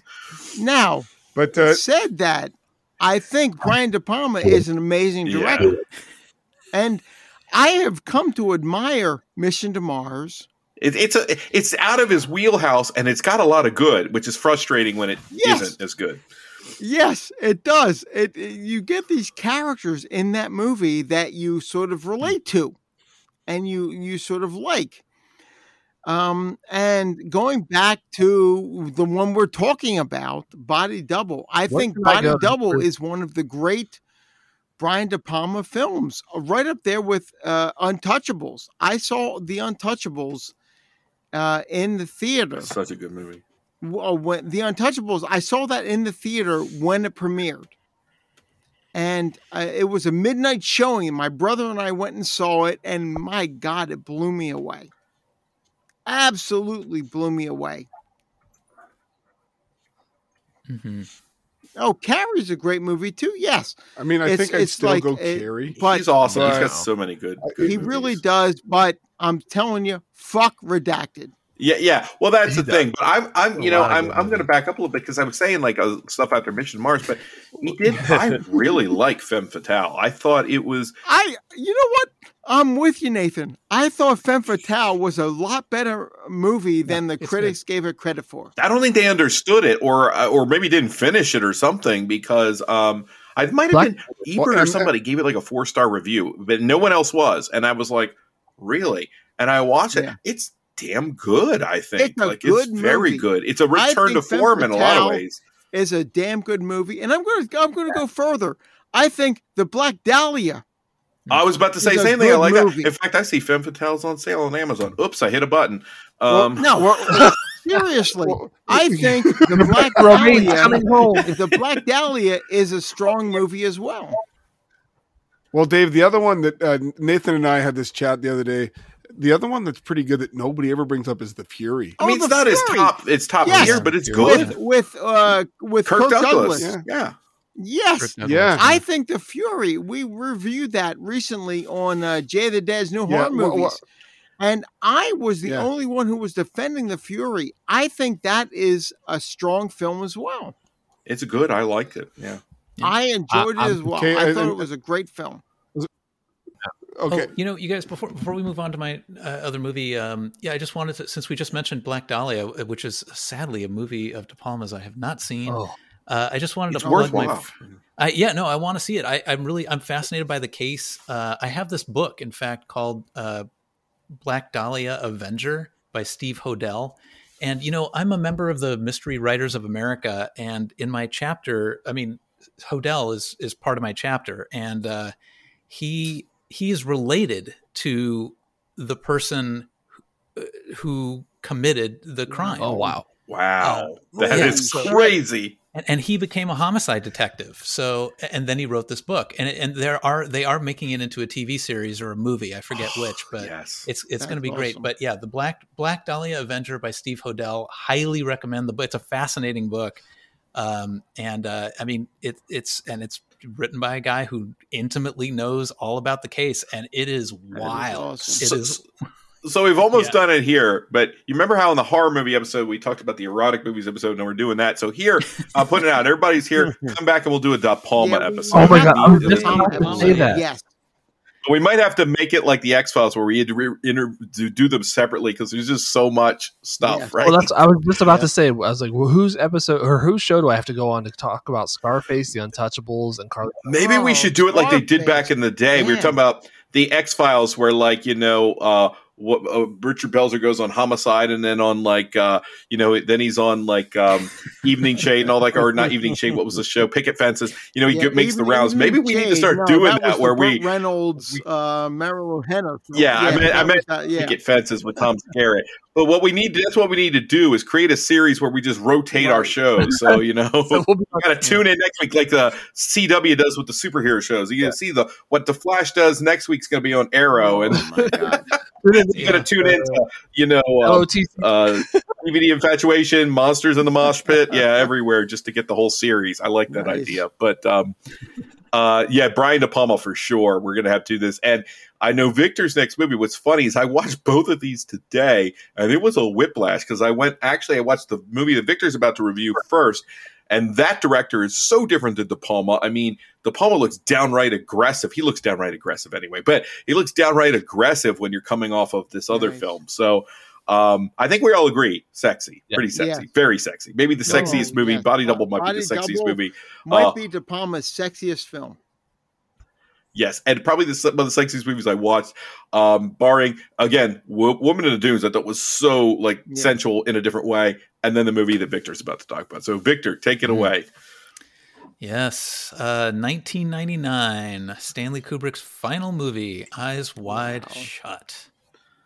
Yep, I went to see this in a movie theater with my other friend David, and it was a head scratcher. Like, I was like, yeah, I mean, visually it was very interesting, but what the hell was it about? It took me a couple of times rewatching it to realize what it's about. And yeah, I hate to bring up De Palma again, but I think it was him that said this in some interview that I read. If you look at the first 5 minutes of a movie, there is an overture, like the director is telling you what the movie's going to be about. And that is done in Eyes Wide Shut. This is a movie with Tom Cruise and Nicole Kidman back when they were married, and they're playing a married couple. Nicole Kidman ever looked hotter? No, she's incredible. Amazing in this movie. Yeah, and the first line is Tom Cruise, who's playing a character named Dr. Bill. That's so weird. Yeah, it's funny. It's like Colonel Kilgore and all those others, those kind of weird characters. But he says, "Have you seen my wallet?"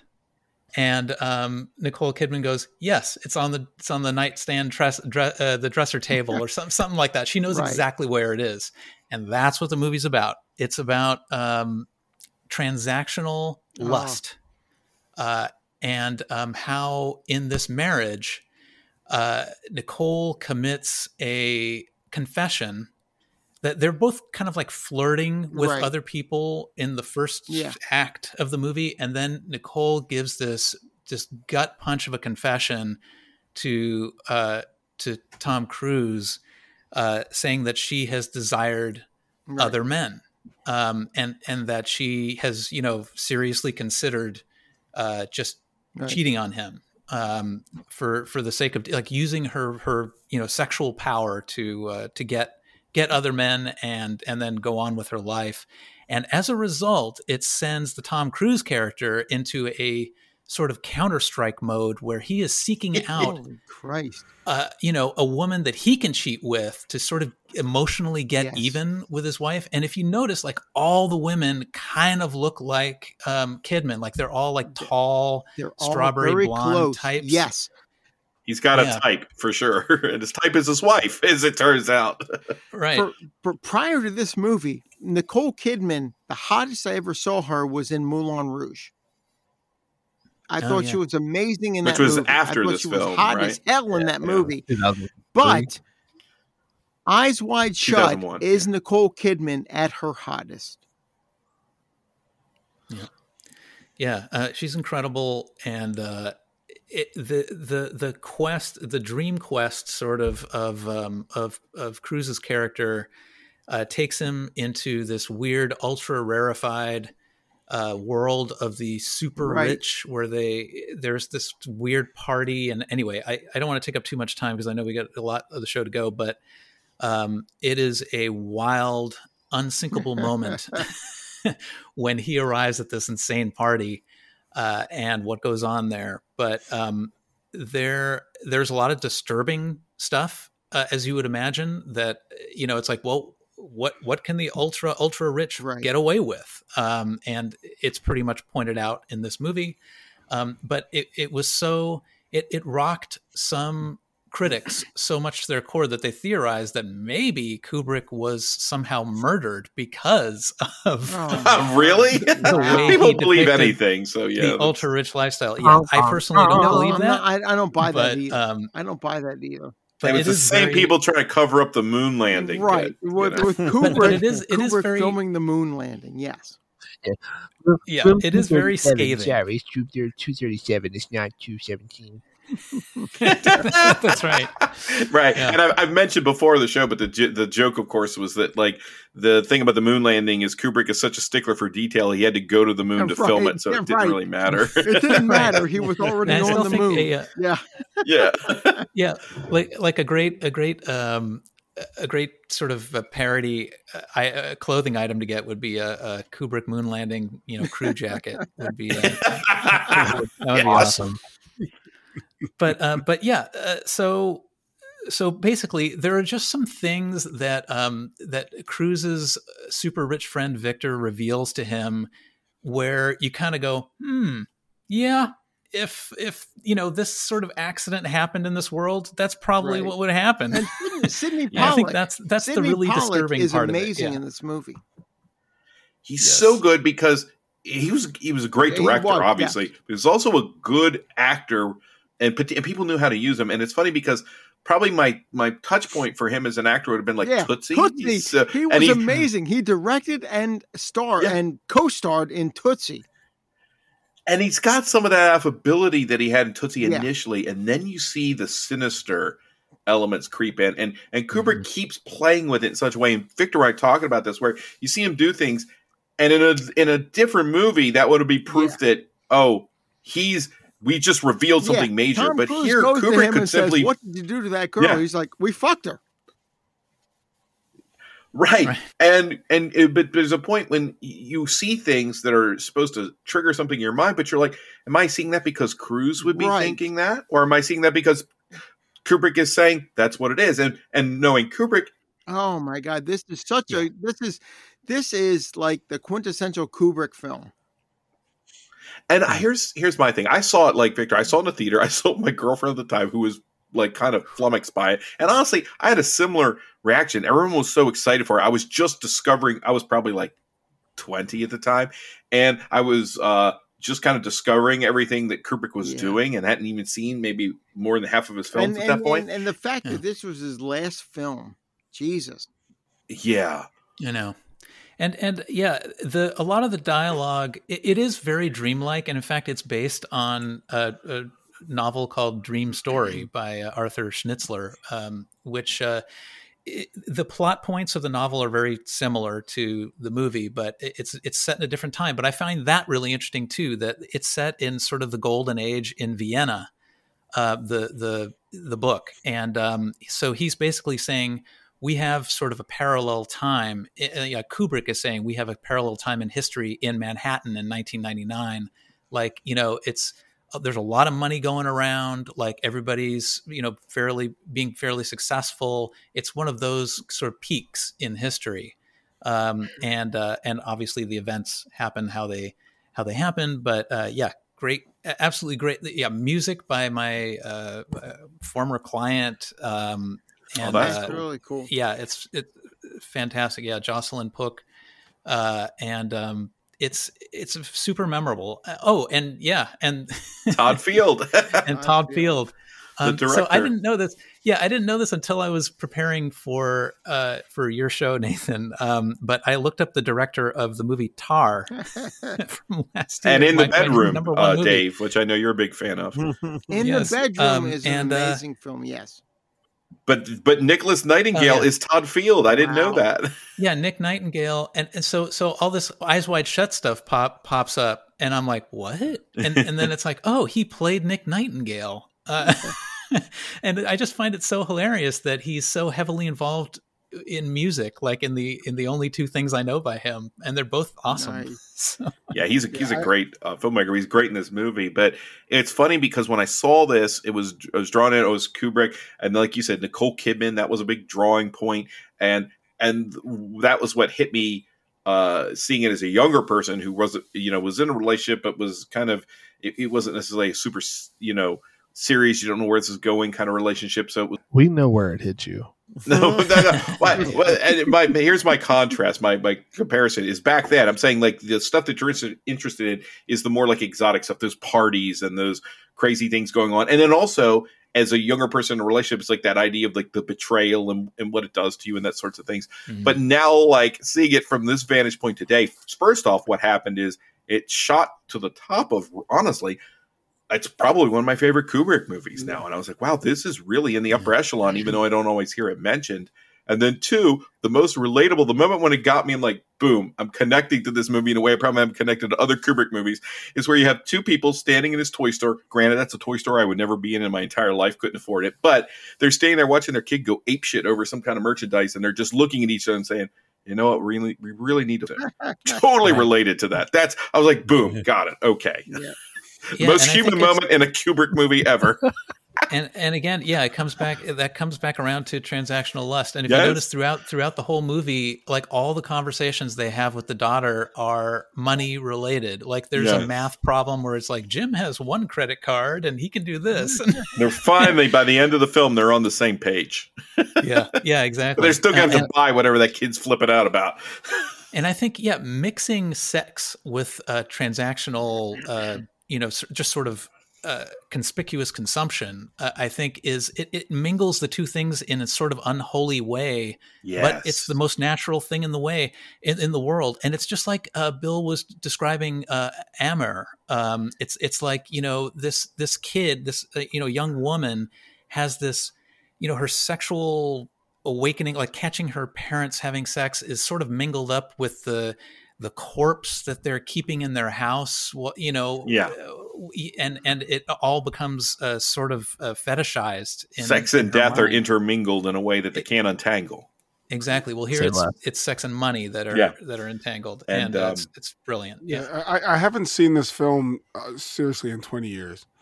It holds up well, Bill. No, it does. But I do remember my gut reaction to it when I saw it. I'm going to say 2000. And one is Nicole Kidman looks amazing. She looks great in this film. Her dresses and things, she looks fantastic. But the other thought that came into my head was when they go to the party and they kind of realize what's going on, you really don't know what's going on in your friends' lives. Like you have no idea what's going on behind door number 2. Is it a PTA meeting or is it one of these? But their competition that Dr. Bill and everyone else is in is they're all reacting to this, right? They all want to achieve what they see these other people have. And like you say, they have no idea what's underneath the surface. Yeah.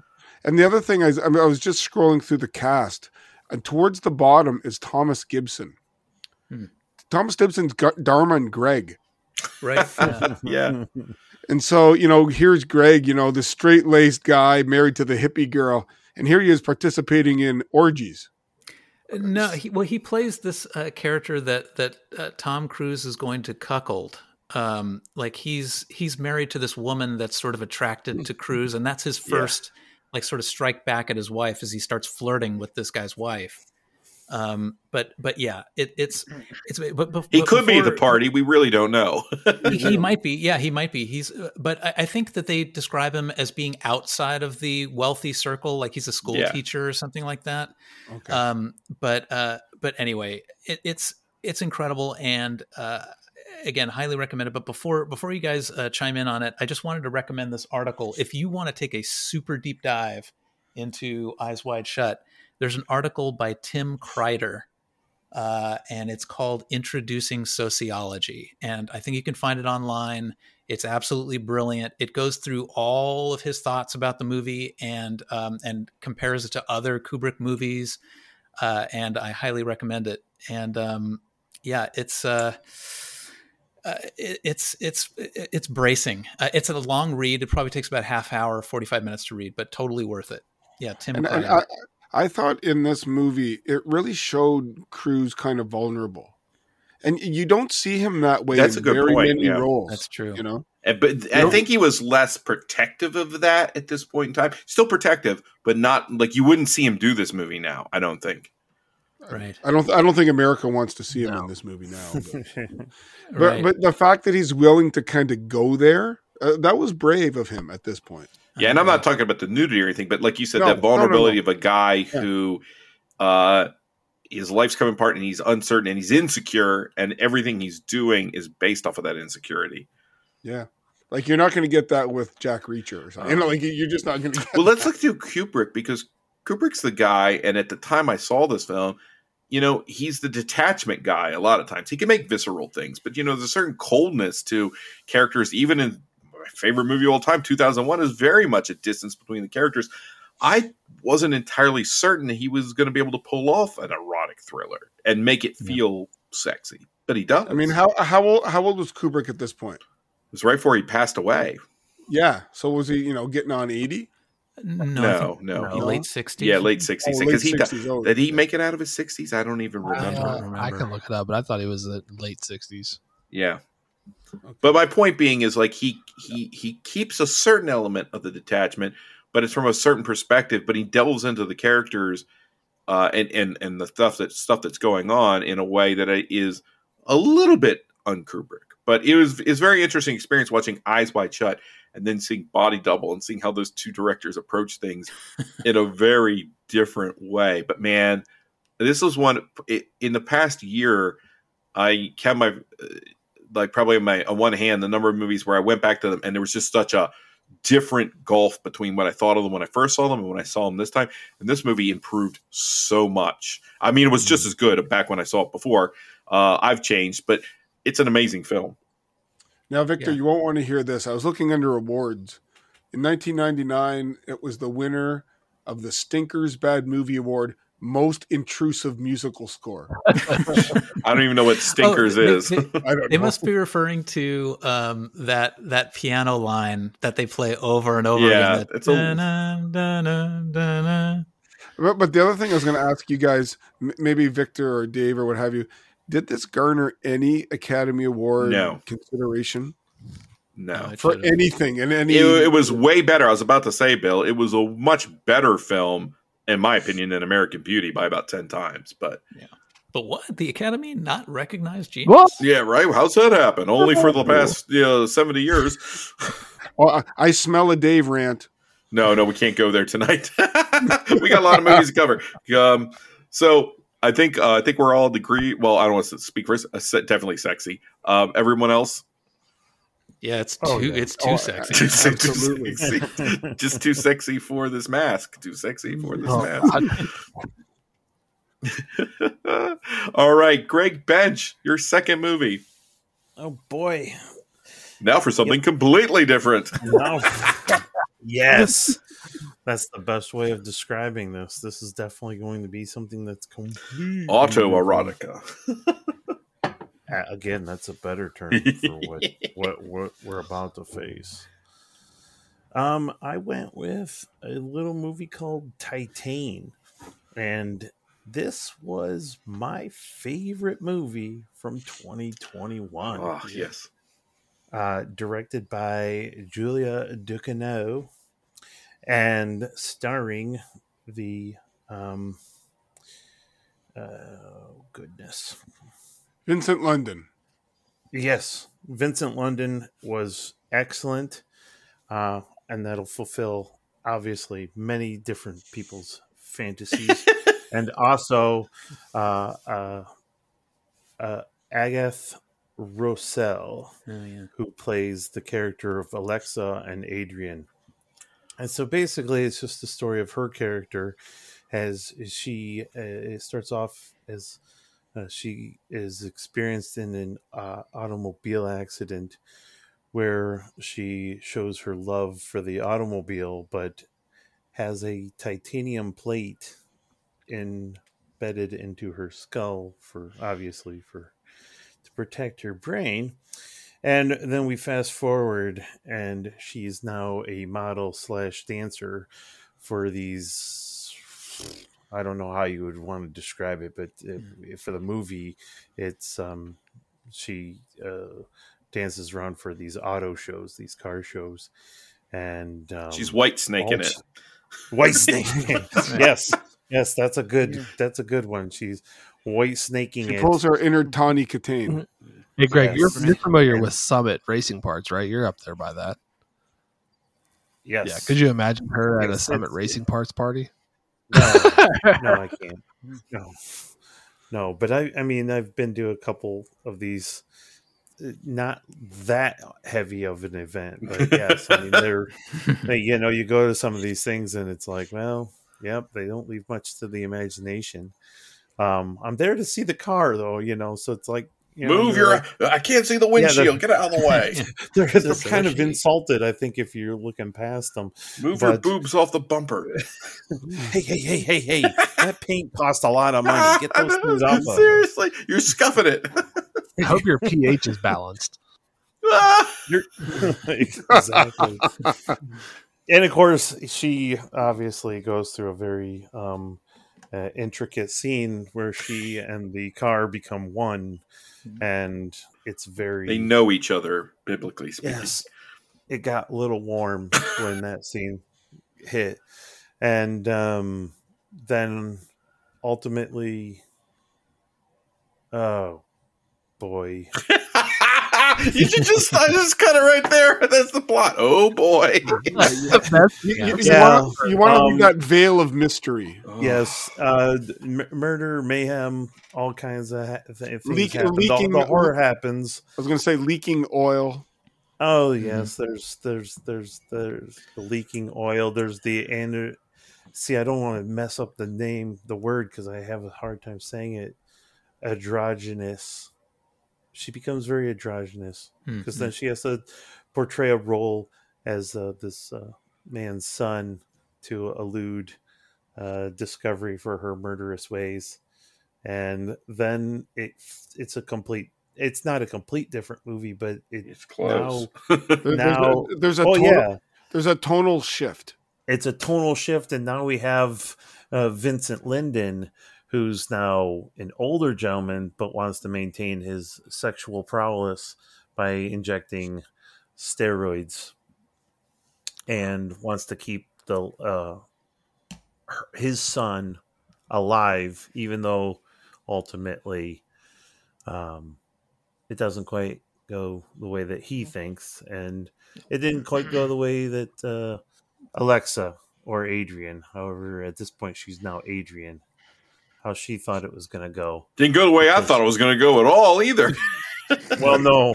And as Bill alluded, there was some oil leakage and then some titanium showing. And it's intense and visually stunning, well acted, well edited.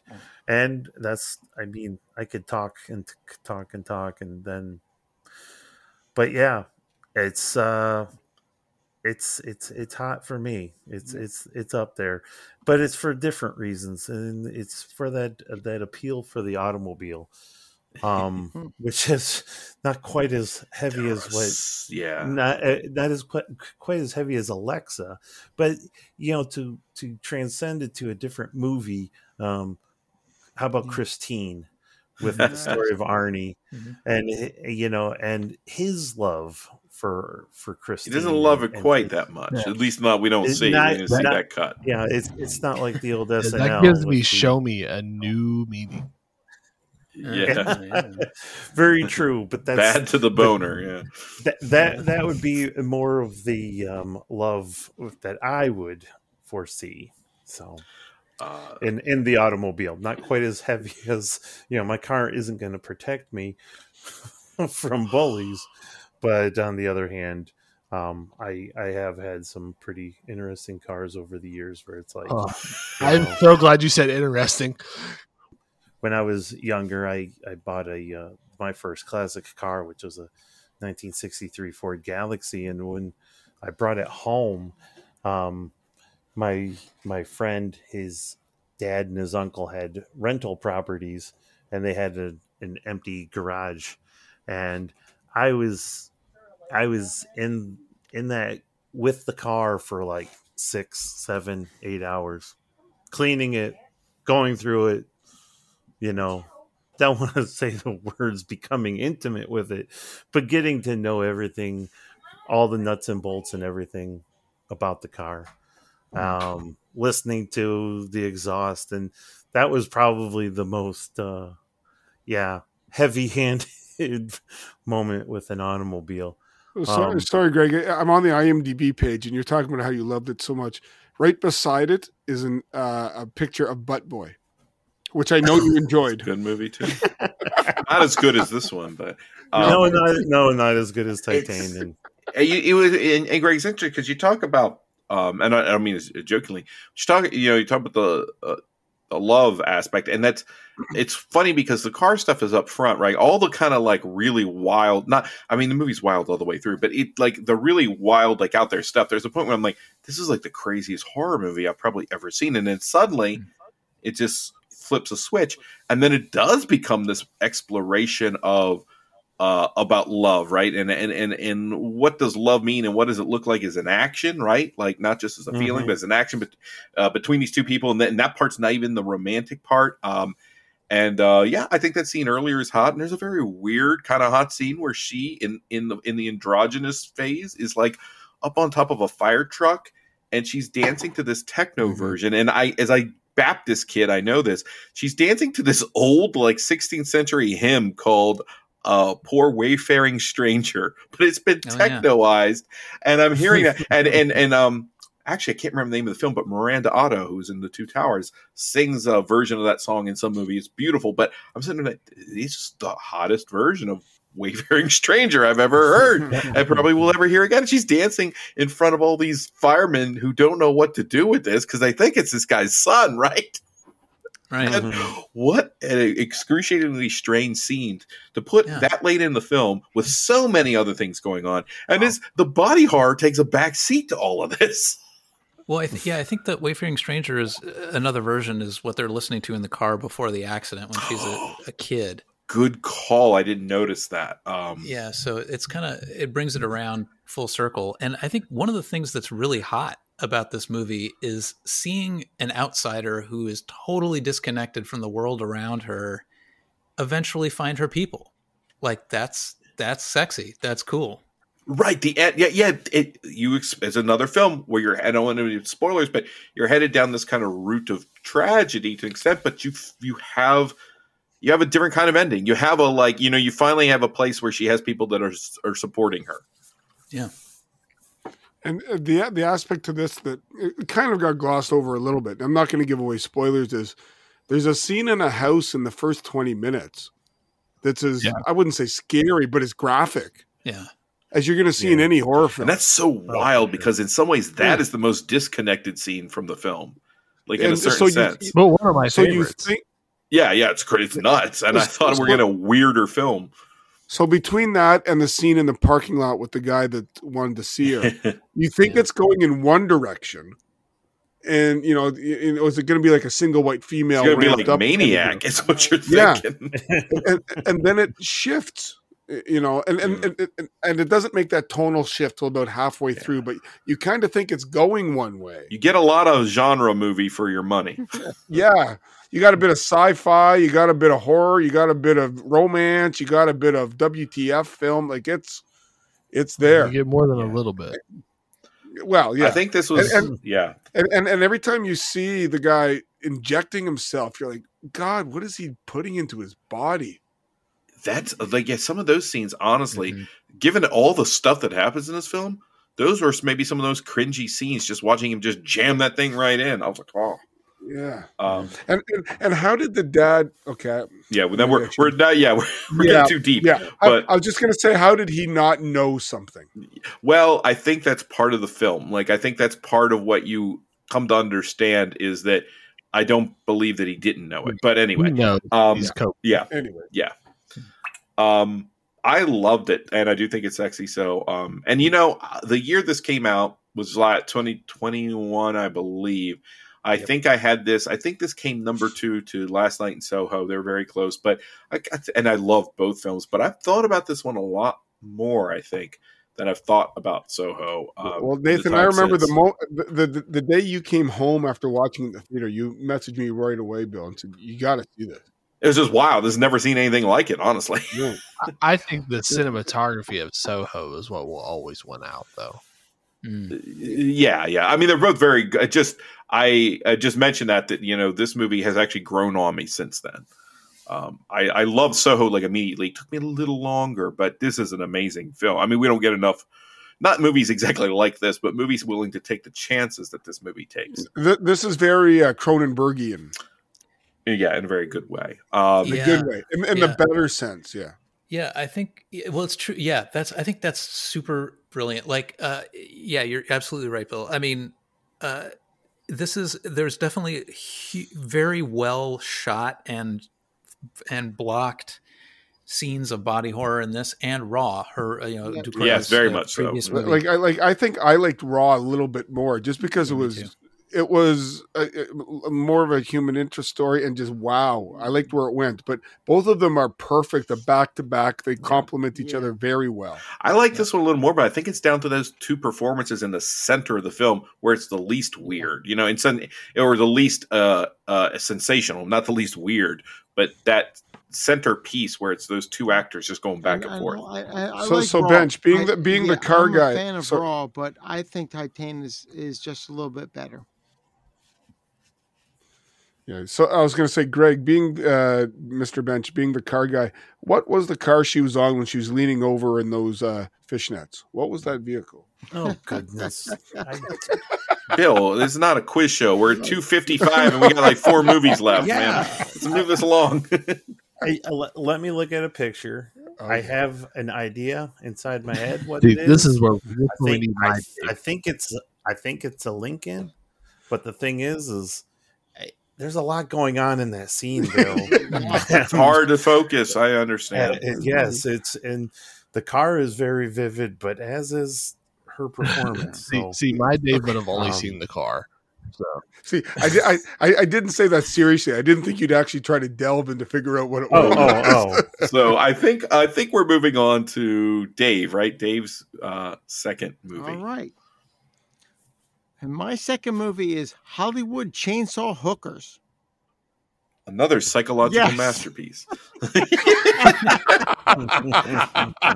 second De Palma film on our right. No. This movie, there's a lot to love about this film. And let me just say that 2 words leap to mind immediately when I think of this film: Michelle Bauer.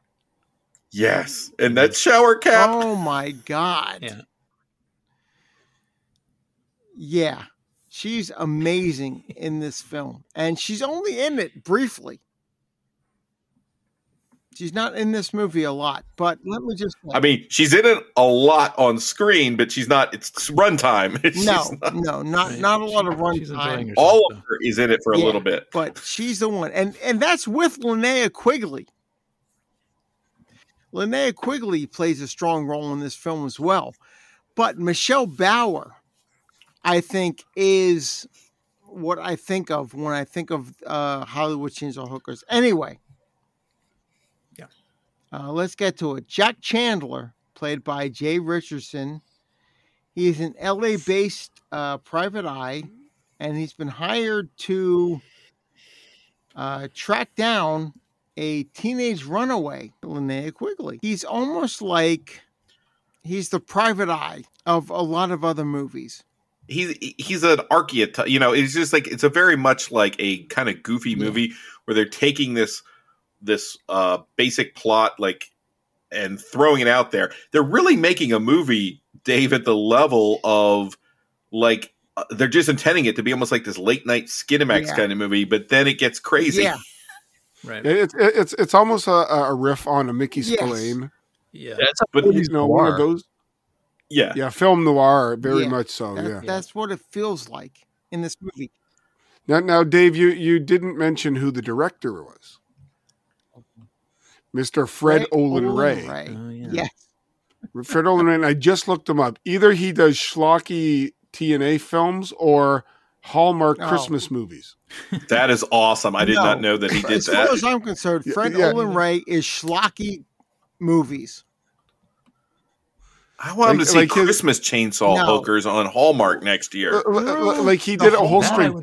He did a whole string of them of a royal engagement, a royal Christmas engagement, baking Christmas, one fine Christmas, a Christmas in royal fashion, a wedding for Christmas. He just spewed them Nathan's right. The only thing missing was Chainsaw Christmas. I mean, let's do it. Seriously, you cut down the tree and then you cut up some dude.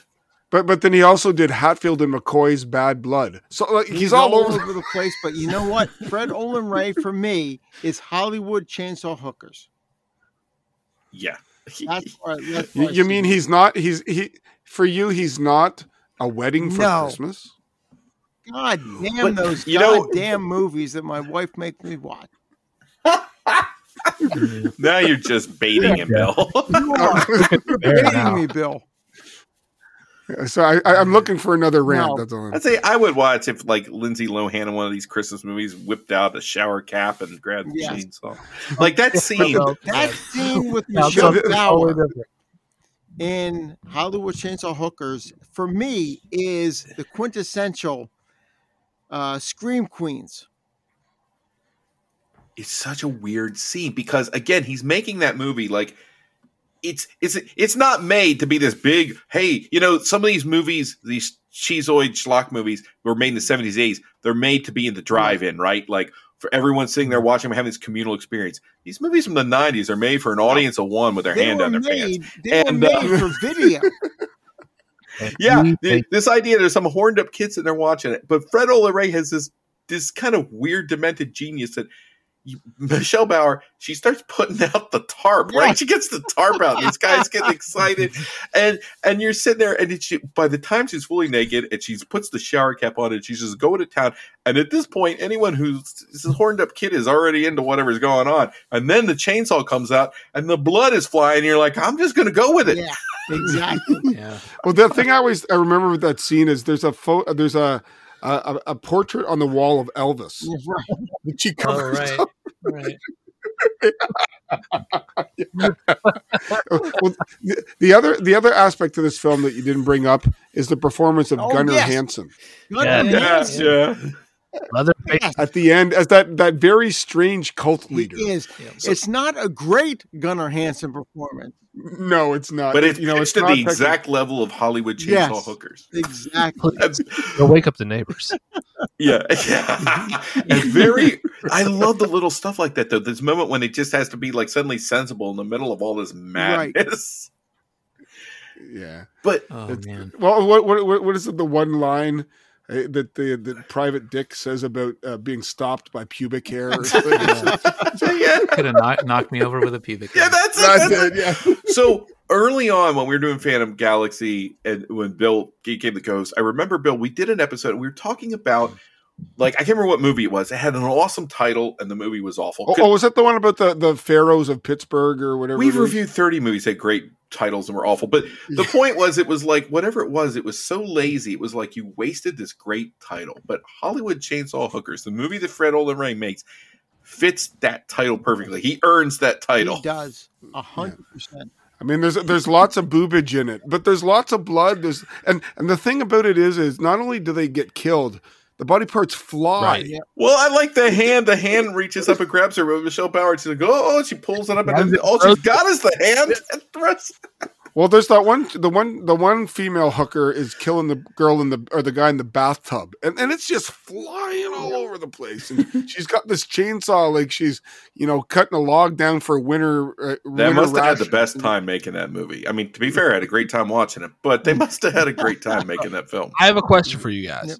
Have you watched the In Search of Darkness series at all? The documentary? I have, but I haven't seen the newest one, part 2. I haven't seen any of the follow-ups. They do cover this movie in part 1 or part 2. I think it's part 2. And they talk about, Linnea Quigley talks about how when she's doing her sexy dance scene, how the chainsaws were running while she was in the sarcophagus, and she was getting like exhaust fumes making her so she actually trips walking out of the sarcophagus, and you can see her stumble, and it's because she's so dazed she was about to pass out. She's high as a kite from chainsaw exhaust. That's isn't it? She's doing the dance. The things are so heavy she can't hold both of them at the same time while she's dancing. She can't lift them up above like her waist, so she's like trying to dance with these sexy chainsaws, right? That's so right funny. on her waist. You're back to that, like the sexy woman in the machine, like Titane, right? And you know, she is naked in those scenes. She's just covered with body paint, and I think her body is so firm in this movie. I mean, I've liked her in a lot of movies, but I think that she's looked the prettiest in this movie. I'd say she looks the perkiest as well. I'll say she looks good in this movie, but I would probably go with Return of the Return of the Living Dead. Return of the Living Dead. Oh yeah, she was quite fit. Oh my god! Return of the Chainsaw Dead sounds like a movie I would watch. I'm not gonna. We should make it. We should just make it. What's the one time where there's hottest? What's the one time there's a hooker at the bar and a guy goes up and he goes, "You're just a hooker," and she goes, "I'm a respectable woman." Oh, give me a break! Like, really? I love his monologue throughout the whole film. Like his monologue is just. It's what makes the film for me. Yeah, there's boobs. Gunnar Hansen's in it, which is great. What is Jay Chandler's monologue throughout this film? He's like, "Hey, I'm in heaven for a guy who likes big tits." It's so weird. Yeah, because it's not Mickey Spillane exactly. It's it's not Philip Marlowe. Well, the best I watched a review of online of this, and they said, "Do you know the only female character in this film that wasn't a hooker was the detective's girlfriend, who might as well have been a hooker? You don't know, see her naked laying in bed. That's all you see." Right. This movie's crazy. Yeah, this is a wild one. Recommended though, and I saw it on Tubi. Yeah, if you're 14, you'll love this film. Don't tell anyone we recommended it to you. No. This came from Nathan's uncle. What? Yeah, this videotape. See Nathan. This movie. See Nathan's uncle for the VHS. I don't know if he's seen this one. I should recommend it to him tomorrow. Is your uncle named Joe as well? Because mine was Uncle Joe. It was a Jim, so just about the same. Yeah, Joe, Jim, Uncle Joe. Yeah. But fun one. Fantastic. All right, so Bill, we're actually like close to the end, and we haven't really hit 4 hours, but I'm sure we'll fix that. Bill, your second movie. Although this is going to be quick. Never mind. I got a lot to say. About this. Okay, you can just groan while he's talking. Go ahead. So again, I did it based on description. Didn't know a darn thing about it, other than it's a time frame that I like. Those mid to late 70s, grindy, kind of lesbian, vampire-ish. Something's going on behind a haunted house. Wow. What's going on here? So this is 1973's movie called The Devil's Plaything, also known as Vampire Ecstasy. And it might have been named a couple other different things depending on where. I wish I was on Ecstasy when I watched it. Not quite. It's Joe Sarno. It was directed by Joseph Sarno, who had other films such as Desire Under the Palms, Deep Throat 2, Deep Throatier, Deeper Throat, SS Operation Wolf Cub, and 21 Hump Street. I got that reference. This is the other episode we've ever recorded. And his other one was he did a really deep dive movie called Hung Jury. I wrote all those down, and I will give you a recap. You got to tell me how 21 Hump Street is. I need to know. and the cast is a bunch of people that you won't know. Other than there was an actress called Ulrich Butz, who did a film called Swedish Lessons in Love and Campus Pussycats. So she's gorgeous. I don't care what you guys say. She's gorgeous. And the IMDb description is a lesbian vampire's soul is kept on in the bodies of her descendants. Sure. Skip to the end. Interesting idea. Well, I want to talk about the opening. So it opens with 5 nude women taking part in a ceremony where they're getting rubbed up and fondled and drinking blood. Barely. And they're somehow enjoying getting fondled by this cult leader. And it's a female. And I'm like, I'm in. I am in on this. It's all about fondling. It basically, Dave. Yes, do Greg? you remember Jerry Maguire Yes. Do you remember when she said you had me at hello? Yes. You had me in the first 5 minutes. That was me at this film. Yeah. Now there's all these plot points I wrote. I'm not going to waste your time on plot. Don't waste my time. There's There's these talk about these. Well, we talk about points. There are. There are these groups of couples that somehow end up at this castle in this unnamed Eastern European country. Some of them under the guise of being research into, I don't know, is it entomology or nature or whatever it is. They were combining searching films now. They were there. They're all women, a few men. Things are going on in the basement dungeons. There's lots of ceremonies going on where there happen to be 5 women dropping their frock at every opportunity they could. So you're seeing the same set of boobies the whole damn time. And after a while, you just become okay. It's just more tits. Like I call it. What did I call it? A vampire nudist recruitment film. Let's be a vampire nudist recruitment. There were some very interesting candles that were being used. There's some kind of loose storyline that I didn't even bother with involving ghosts from the past, and they're coming back to retake over someone's body, or I don't know what the hell it was. When Bill starts getting frustrated and says it's just the same set of boobs, you know the movie has failed. Okay, here's what I put: lots of masturbation, sex, lesbianism in a barn. Yeah. Some hilarious penis-shaped candles. You're just taking notes. You're taking a notes to a movie like this. This movie. You describe it like that. It sounds great. Make it sound like a movie you want to watch. This is and this is my favorite scene in the film. Towards the end, you missed this one, Nathan. You're gonna have to go back. At one point, bats attack a young woman and pull her clothes off. That actually sounds funnier than anything I saw. Hold on. Did you hear what the bats sounded like? Vaguely. I hope they were going the whole time. It's better. They sound like kissing. They went. They were kissing her clothes off. That was genius. Oh, that's cute. But before the movie ends, there's a big orgy scene. We need one more, guys. I fully. Is the storyline good? No. Is there anything really redemptive about this? Boobs. But that's about it. The boobs. Let's talk about the fact that this movie is wall to wall, and yet it is, in my opinion, the least sexy movie of any of the ones we've reviewed. No, hold on, Greg. In 1997, I saw a movie called Microcosmos, which was a French film, a documentary about insects, and it was one of the first movies where the camera close enough you could really see the insects and be in their world, and the scene of the 2 snails mating in that movie to classical music was like 3 times energetic as any of the sex scenes in this movie. This is the most low energy. There's scenes where they're just like kind of tapping their hands against each other. They're just like, oh yeah, I'm going to rub up. There is a scene with a woman and a candle.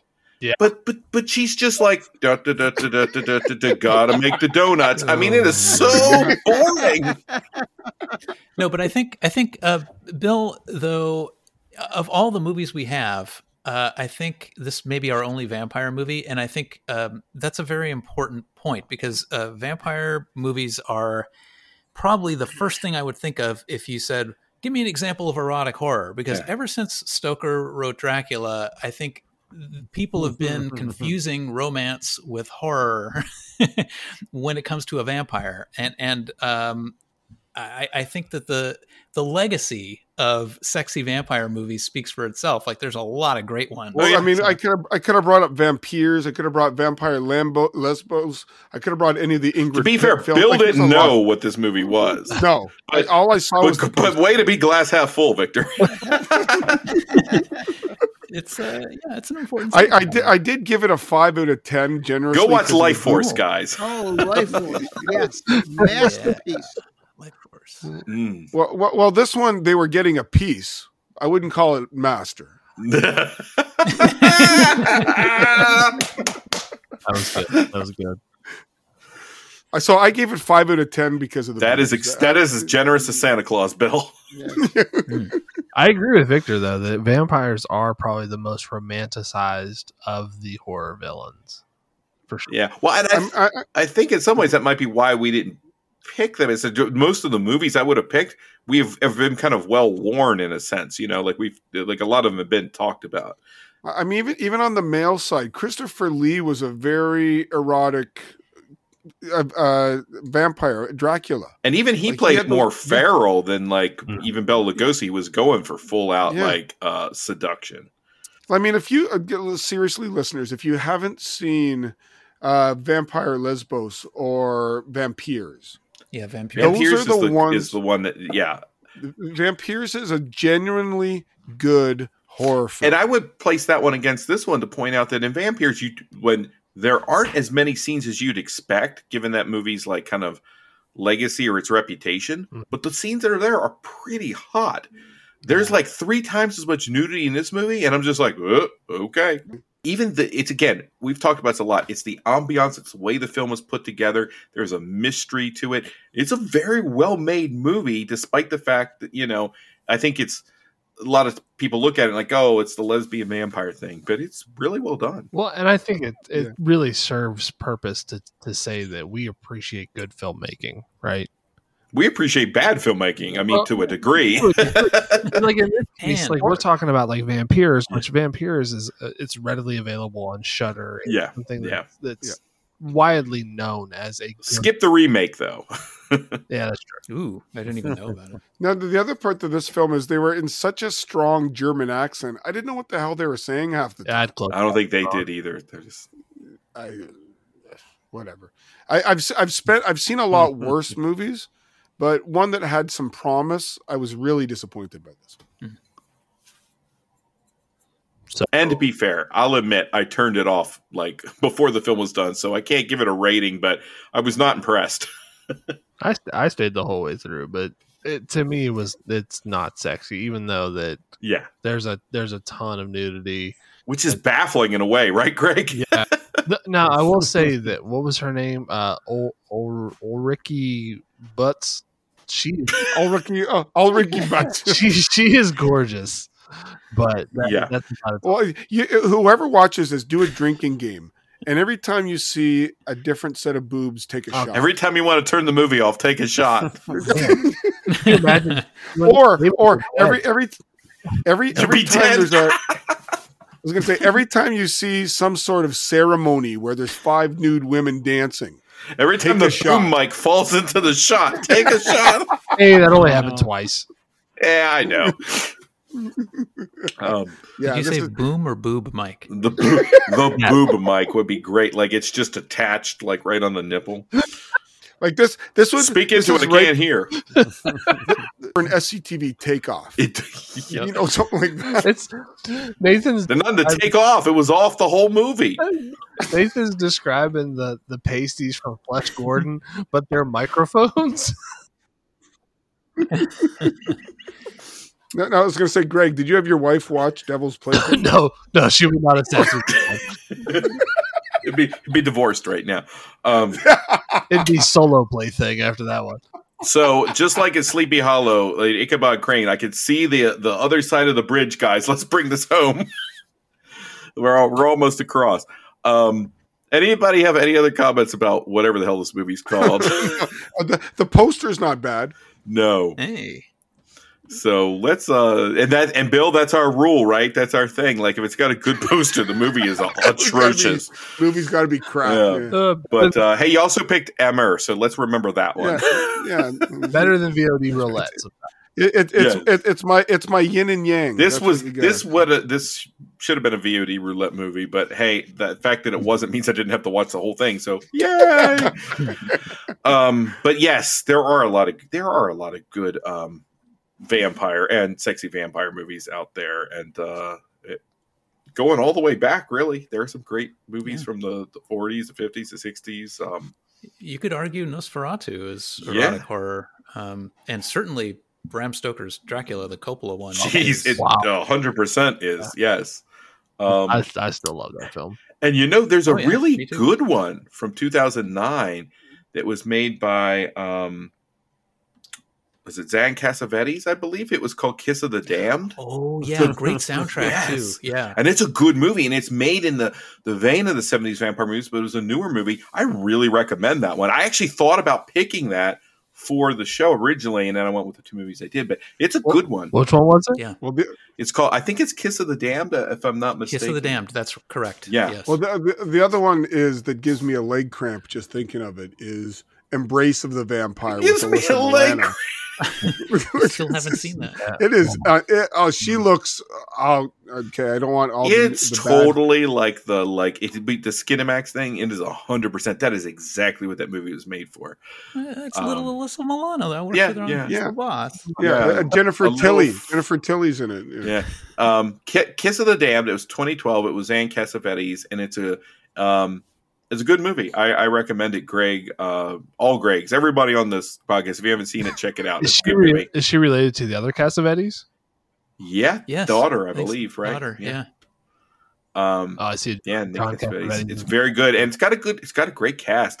And the lead actress is the redheaded vampire. She looks great. She's Josephine de la Boom, and then Milo Ventimiglia, who is in Milo. Yeah, Milo. And I said Milo, didn't it's late. Michael Rappaport's in the movie, of all people. Riley Coe's in the movie. It's got a good cast. Ooh, Anna Magullas. Yeah. Yes. Yeah. It's a good one. I didn't know anything about it. It was sent to me back when I was a critic. I was one of the screeners, and I put it in. I was like, wow, this is a legitimately good movie. So I recommend it. So let's bring this thing home. My second movie was a film that I picked mostly because in like Anchorman, when like the brick character is just looking around, he's looking at things to Steve Carell. He's like, I love lamp, because it happens to be in his viewpoint. I think when we were picking movies, the 4K of this film had just showed up on the doorstep, and I was like, great excuse to watch this. So like, I need an excuse, but this is Stuart Gordon's From Beyond, and this is follow-up to Reanimator. Came out, I think, 1986, and in between Reanimator, and then I think he did Dolls after this. It's the movie that I remember Gene Siskel, who classically never seemed to like horror movies and was always upset because they had a lot of blood and depravity in them. But for whatever reason, he liked this movie. But in describing it, he was like, oh, it's got gore, it's monsters, and some unnecessary kinky sex. To which point Roger Ebert stops him and says, Gene, what could be unnecessary about kinky sex? and again, in classic Roger fashion, he continues to then point out that, yeah, that was kind of unnecessary. But he just wanted to burn Gene. But this movie, which is based off of... and I guess based off of is a little loosely, that Stuart Gordon loved H.P. Lovecraft, but as we kind of pointed out in our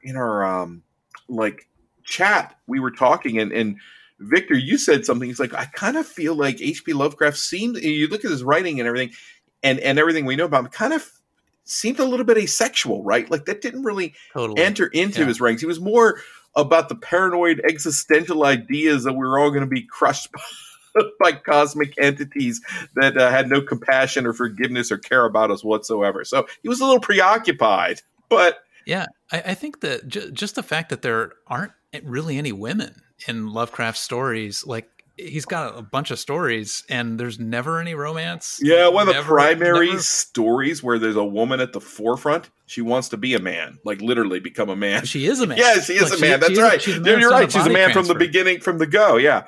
We spoiled that, but I won't tell you what the story is, so you don't know. But I will say there's a good documentary about H.P. Lovecraft out there that everyone should watch. It's pretty good.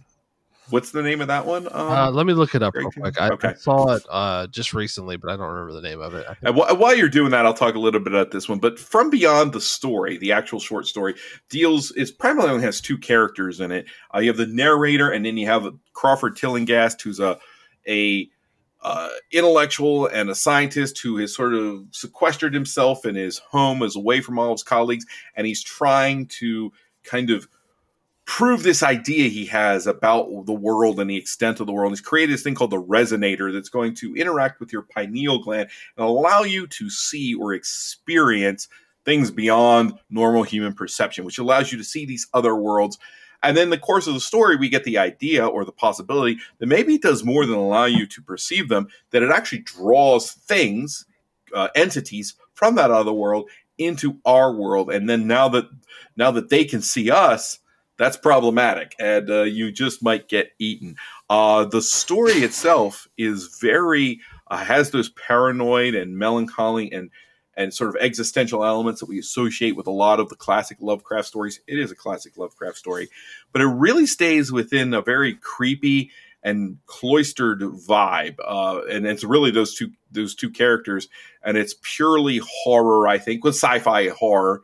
It's a fantastic story. I won't go into it here, but I will, because this episode just isn't long enough already. At the end, when this is over, if you haven't already turned it off, I have included, actually, Victor, who's with us tonight, did a recording of this back in early days of Phantom Galaxy, or the return of Phantom Galaxy, did an audio narration of the original From Beyond story, and he did an awesome job. It's an amazing version of it. It'll be at the end of this. So if you want to hear it, check it out. Not very sexy at all, unless you're really turned on by resonators and things, giving off buzzy vibes and invisible monsters. But it's a great story. You can hear it there.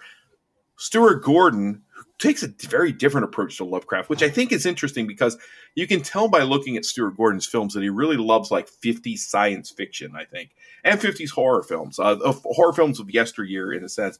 But in the 80s, he took that and he kind of wanted to bring them into the more, he uses all that color to bring the blood and the guts and the comedy and even the drama to the forefront. He really was a stage play guy. You can tell because From Beyond seems like it could be like the weirdest stage play of all time. There's a lot of gruesome, gory things that go on in the film, but you still have the idea of Crawford Tillinghast. Here he's more of a research assistant to Edward Pretorius. Now, Pretorius' name is pulled from, you kind of go back to Bride of Frankenstein and the Doctor in that film. And right. Gordon has sort of done that purposely. He's played by Ted Sorrell here. And the opening scene of From Beyond is really catches you right off the bat. You see Jeffrey Combs is playing Tillinghast. He was in Reanimator. He has the resonator built, turns it on, and then boom, we have these creatures, these eel-like creatures swarming around. They attack him. Sorrell ends up coming. He comes out in this weird robe. He's like, "Why are you interrupting me?" I'm pretty sure he was in the middle of God knows what. And so he comes out, goes to the resonator, and something beyond just these smaller creatures sort of emerges. And Sorrell, who seems like a guy who was probably in most of his career was getting head, ends up giving head. I think I believe that Combs says something to the effect of it bit it off like a gingerbread man. And so Ted Sorrell's head is bitten off. Crawford Tillinghast ends up in the mental hospital, and then he's visited by Catherine Michaels, played by Barbara Crampton, who gets to kind of be more center stage here, even more so than she was in Reanimator. And she believes that the machine and everything that the machine does is real. She wants to take him under her custody and go back to the house. They end up going back there with, they send a police or, I guess a detective with them who's played by Ken Faree, who playing Bubba, who is probably one of my favorite characters in the film. He ends up being kind of the no-nonsense guy who needs all the weird science gobbledygook explained to him, but he's also the guy who tries to keep these two almost essentially, at least emotionally speaking, kids at bay from turning on the resonator, because the other thing the resonator does, besides sort of giving your pineal gland a stiffy, is that it sort of brings out your sexual, it breaks down your inhibitions and brings out your maybe buried sexual desires. And it's funny because the whole plot, the way he plays with it here at Gordon, he almost has the plot of a softcore movie going, but every point where there would be sex, instead he just has giant gloopy monsters pop out of the resonator and like tear things apart. So everywhere there would normally be sex, boom, this happens. But at the heart of it, you do have these characters. It's less about things going bump in the night than these repressed people who want to go bump in the night. And then Ken Foree sort of in the middle of it, and he's just sort of like, he just straight up kind of says, yeah, I kind of popped a boner when the resonator went off, but that stuff happens. He's not shaken by it. And he keeps trying to get these people sort of on the same page. But it's interesting because when at certain points Crampton runs and turns the resonator on, Combs runs out too. It's like they're just two teens running at each other after the prom is over. Right. Eventually, the resonator goes off. Sorrel, Pretorius finds his way back. And just like in life, he's just kind of, after he's seen everything that's in the great beyond, he still seems to just want to score, even though at this point he looks like a cross between a busted Hot Pocket and a chewed piece of gum.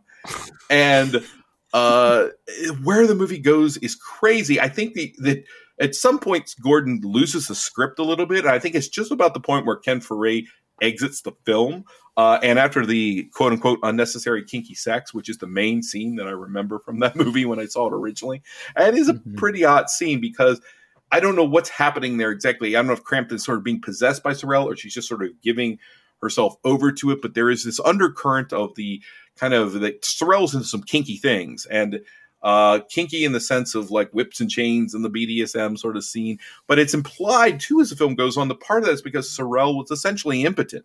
And that's a theme that goes through all three of these characters. Crampton is repressed. Combs is sort of a kind of lost puppy dog who's sort of watched from afar Sorrel have all these encounters. And you're never clear if he wanted to be a part of those encounters with Sorrel or if he was longing for the women. That's never, that's never pursued exactly. But that element of the film is very interesting because it's very different than Cronenberg. We have body horror here, but it's not from that same detached, more clinical perspective. It's from the perspective of like a jokey teenager. It has the tone of like a raunchy 80s comedy sometimes, even though it has all these fantastical special effects and monsters popping out everywhere. And then in the middle, you have Crampton just throw on some S&M gear and try to ride Combs the same way that a few scenes earlier, Ken Foree in his Speedo was riding that giant worm that crawled up out of the basement. But I really enjoyed this film. I sexy or not sexy, that scene I mentioned is very sexy. And I think that Crampton and Combs have an energy that's great. Like I would actually watch them in a totally straight movie that had no aliens or resonators or monsters or kinky BDSM in it. I really am intrigued by that. It doesn't quite go there, but man, it's just such a fun movie. Yeah.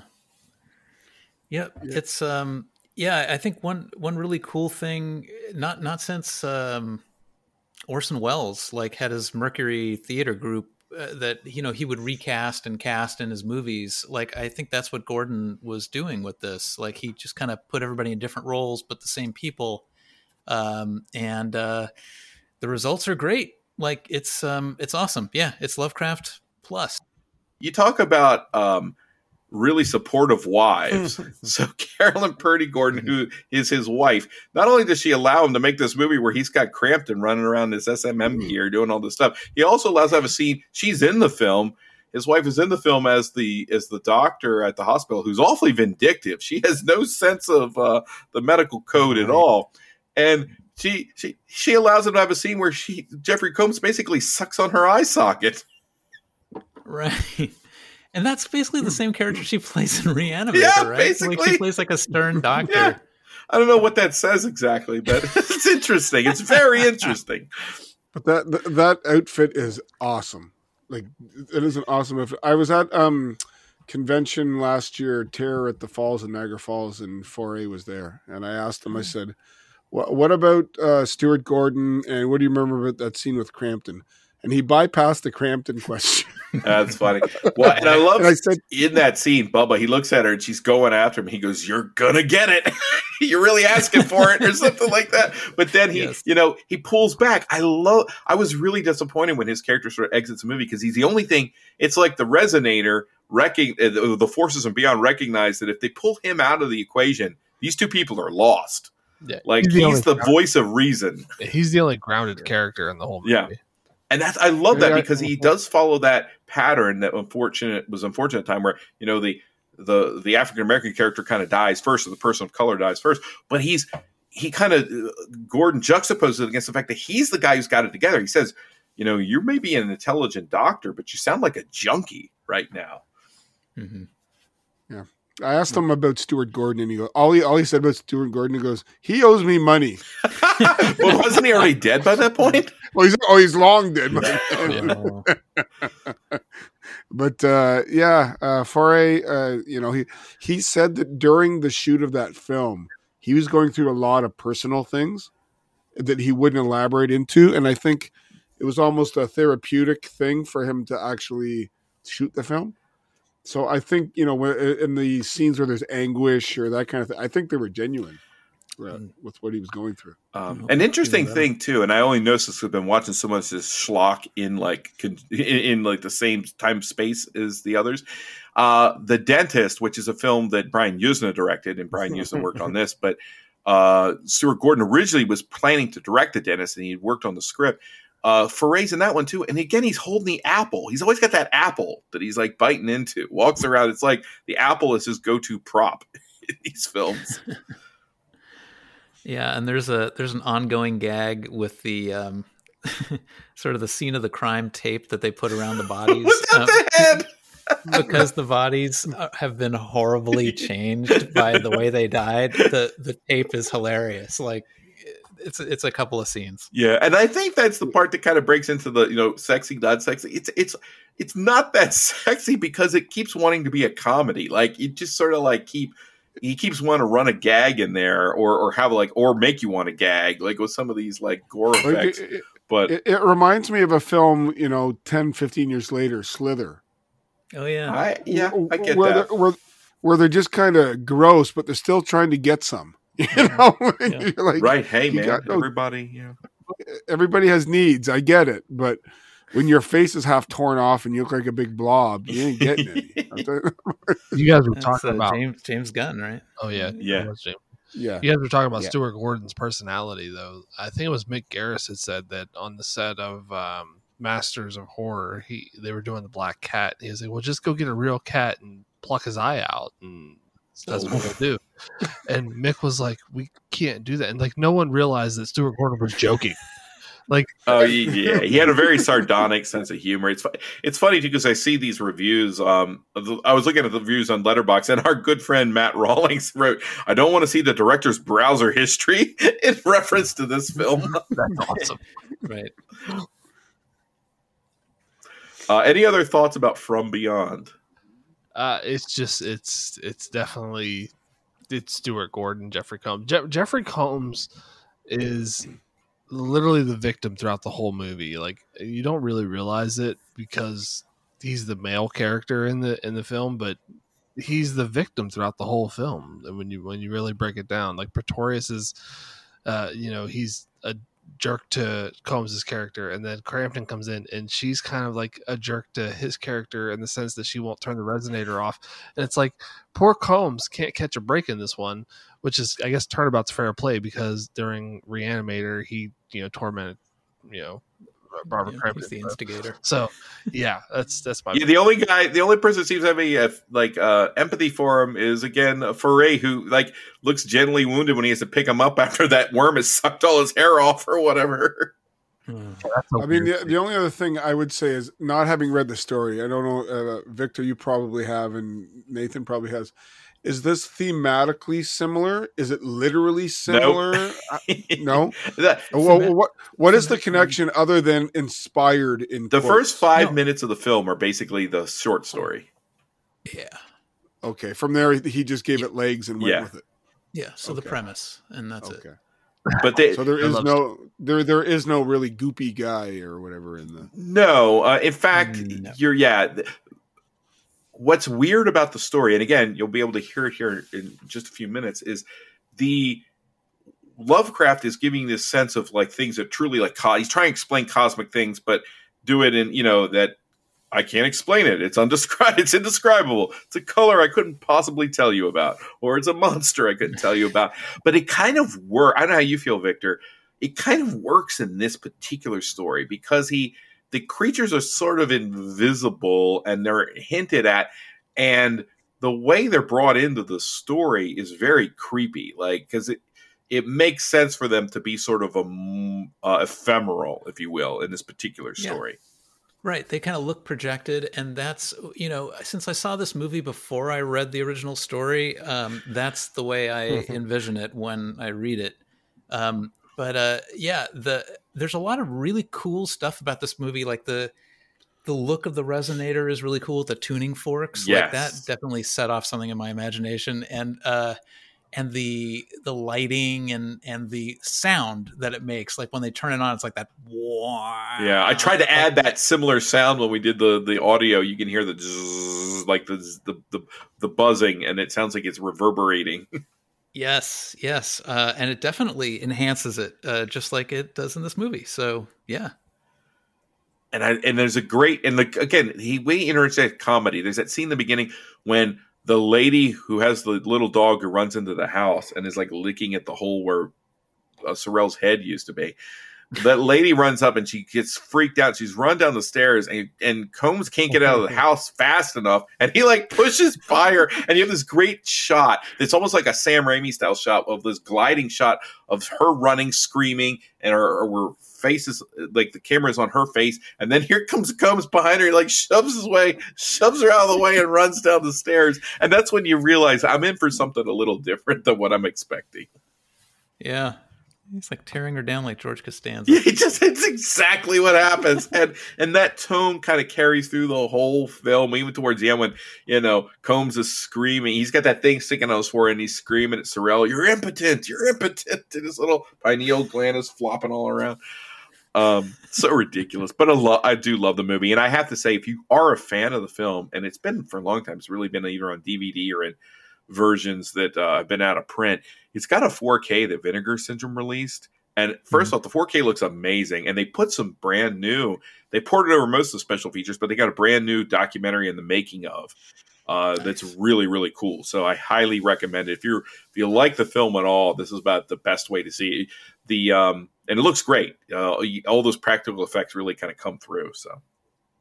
Yeah, and I don't know if they carried this over, but from the original DVD that I had, there's a director's commentary track, and it's awesome. It's Stuart Gordon just talking you through how he made the movie. Yes, they have that. It's hilarious. That's on there. They got that audio commentary, and they have a couple of interviews with him as well. In like several of them. So there's a wealth of stuff on there. So it's well worth picking up.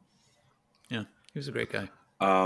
The Lovecraft documentary that I was talking about earlier was Fear of the Unknown. So cool. Ooh, I am adding that. Have you seen it, Victor? I've seen it. Yeah, I totally agree. It's awesome. It's a great documentary. Okay, I'm adding it to the list. Is it streaming anywhere? Do you know, Greg? I think it's on Amazon. If I remember. Oh, very cool. Well, I think it's on Peacock. Peacock. Oh, awesome! I have Peacock, so I will check it out. That's awesome. I really look forward to seeing that. So yeah, I'd say sexy places, and in other places, just a good time. You're going to enjoy it if you like. I think again, he's kind of taken the themes and the ideas of 50s horror films and going some different places that they couldn't really go at that time frame. Yeah, I agree. Okay, guys. Anything else before we wrap this whole thing up? I don't have anything. Anybody else? I just have to tell Bill that it would have been a mid '80s Cadillac, probably a Coupe de Ville in titanium. That's what Greg has been doing this entire time. I've just been sitting quietly waiting for that exact moment to bust it out. I do believe it was some species of Coupe de Ville. if I don't miss my guess. Yeah, I can't really tell with the. Yeah, the images. Her ass? Oh, yeah. Is that what it is? There's a lot going on there. But so it's definitely a Cadillac. I was close with the Lincoln. I couldn't my mind was a little fuzzy for obvious reasons. But looking back and looking at the photos, it's definitely a Cadillac.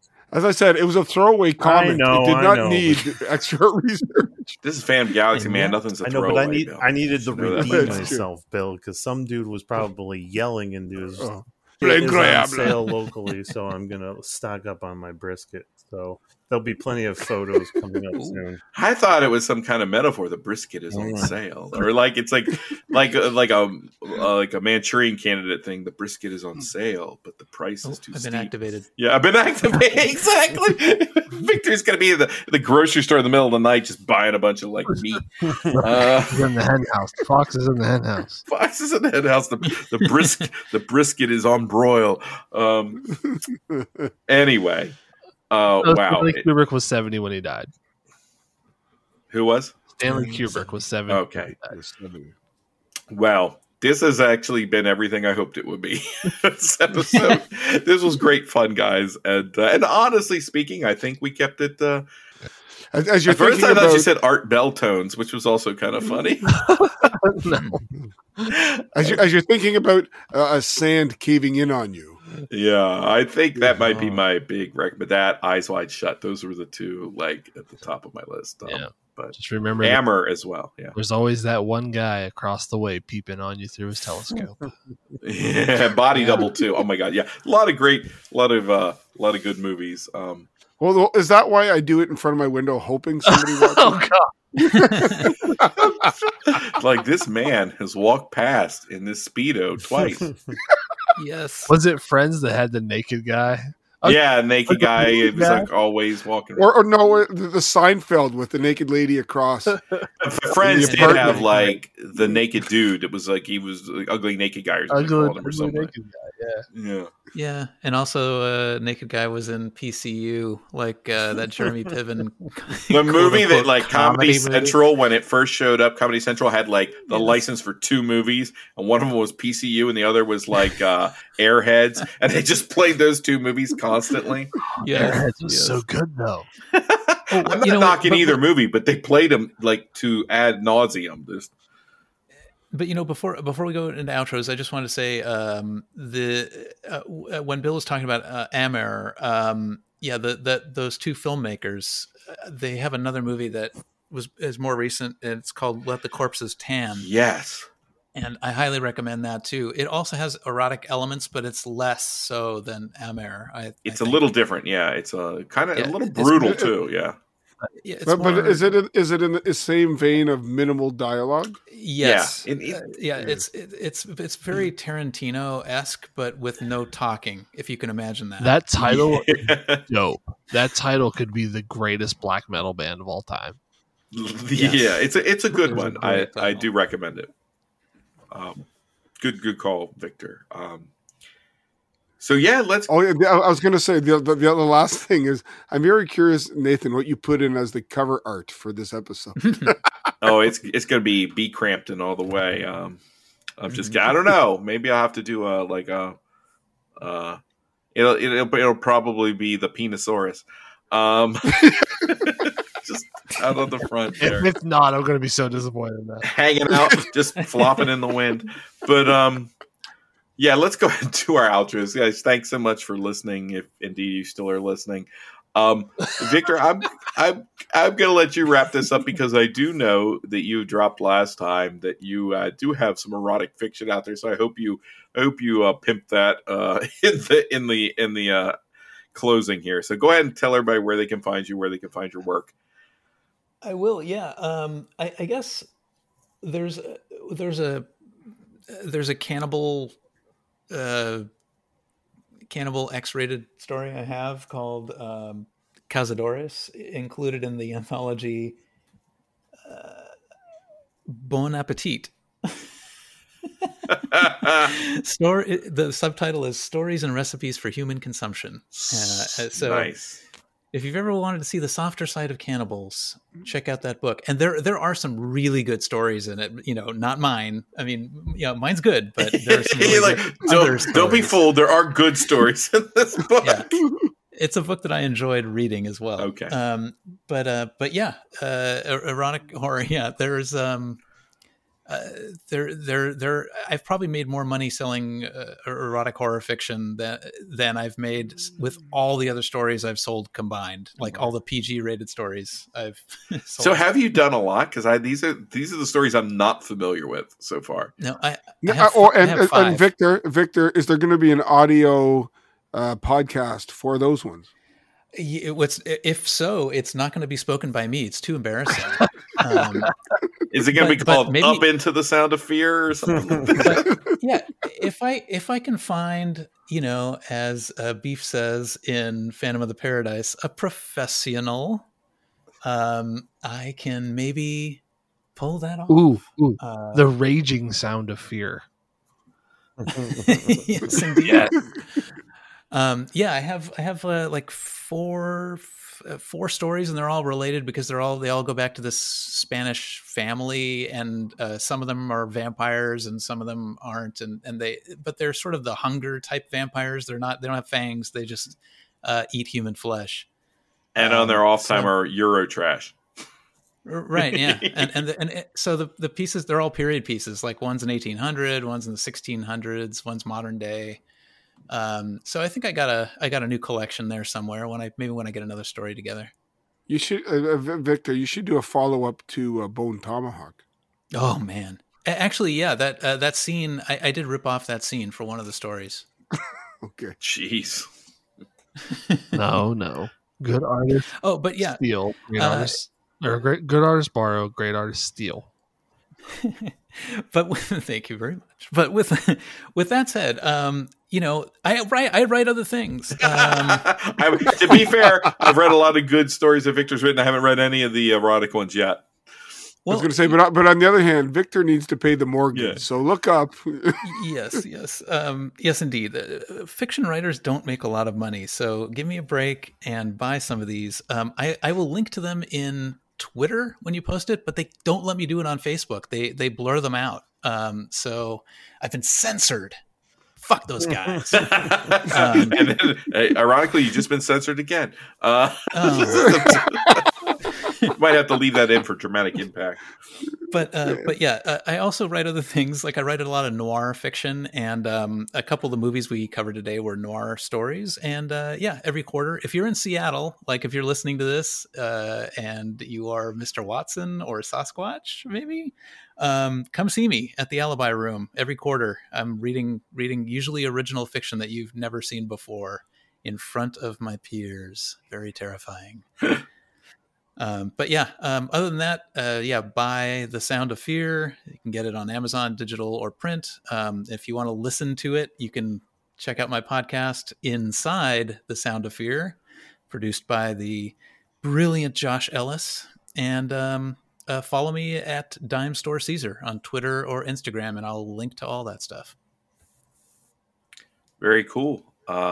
Thank you, Victor, again for being on. And when you reference Sasquatch, now is that like somebody's user handle, or did you mean the Sasquatch?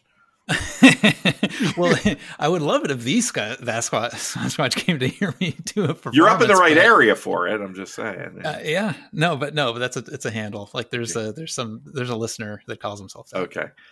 All right. So Greg Bench, how about you? Oh, I'm just easy to find. It's this ragtag group here. I'm usually loitering in the background.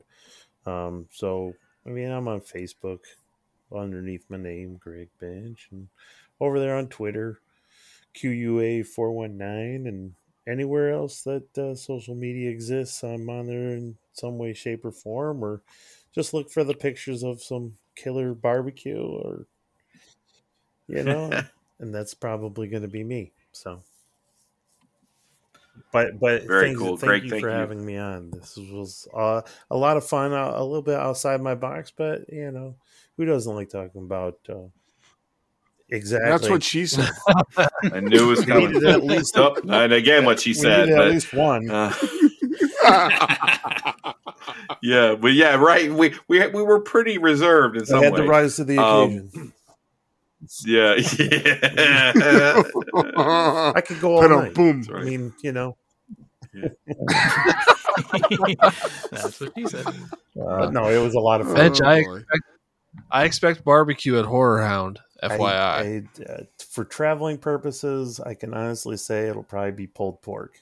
So that's fine. I don't care. I'm fat. So I just need meat. Meat with barbecue, man. Let's do it. Go. All right.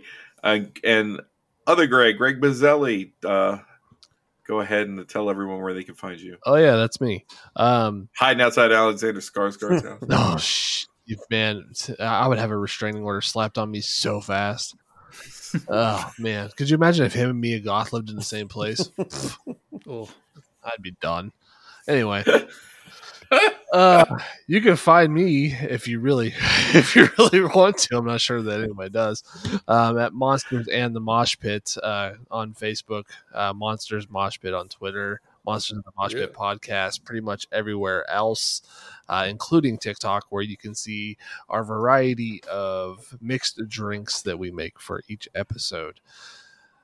We are a horror and heavy metal podcast where we cover one horror movie and one heavy metal album in depth with spoilers, track by track, because my one friend Dave is a moron and he's never listened to any horror or watched any horror or listened to any heavy metal. And that's a shame. And we try to rectify that. And that's me and all my friends trying to educate him on such things. We have a couple episodes out now. Obviously, I think we're up to like 16-ish. The problem is I'm terrible at editing and I'm lazy. So, yeah, they come out when they come out. But keep informed by joining our group. Just like Phantom Galaxy and all the other groups, we try to keep it pretty fun and open and drama free. Other than that, it was fun. It was funny, Greg. Today I was getting ready for classes, and I was thinking I should come on and we should do The Void. The Void? Oh yeah, yeah. Okay. Has your buddy seen The Void? It was literally a random thought that popped into my head. The only void he's seen is the void at the end of the bag of chips. Is he aware that you just sell the podcast based on the fact that you consider him an idiot? Yes, we have our own hashtag. Our hashtag is STFU Dave. Well, yeah, it's good to have friends. Look, I love this man. He is one of my best friends in real life. We all sit around my pool table in my basement and do this podcast. It's kind of weird when I'm on with doing guest host stuff because like I'm just sitting here by myself. And normally I look across and I see Dave's big ugly face and I see Dustin flexing in the mirror for some reason. You know, these things. And I'm like, I'm kind of lonely, but I'm not lonely because I have you guys. So, and I love you. And I love the fact in your calling for Land of the Creeps for the gory scenes, Dustin brought up sacrifice. I was like, that, and grotesque. Like he brought up some deep dive. The thing is, I introduced him to those.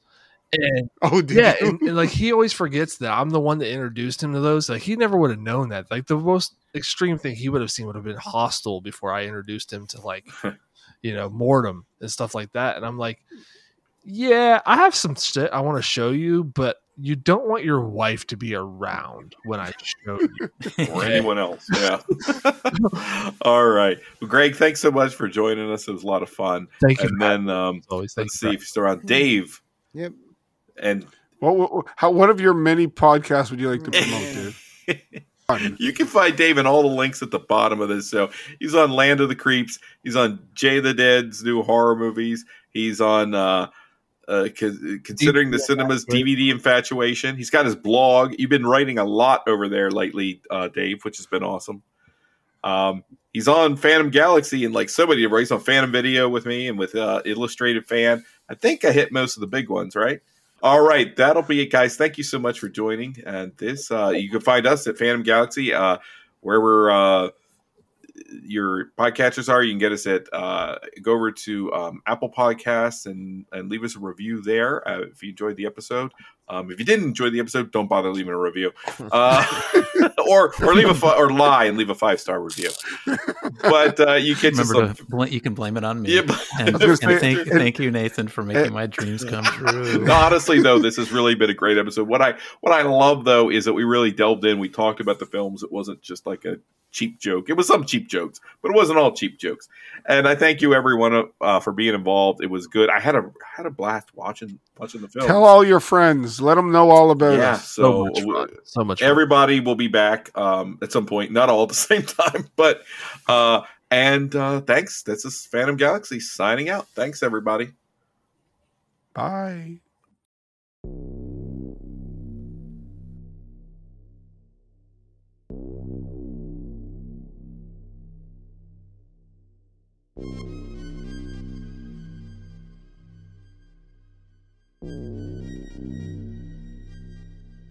From Beyond by H.P. Lovecraft.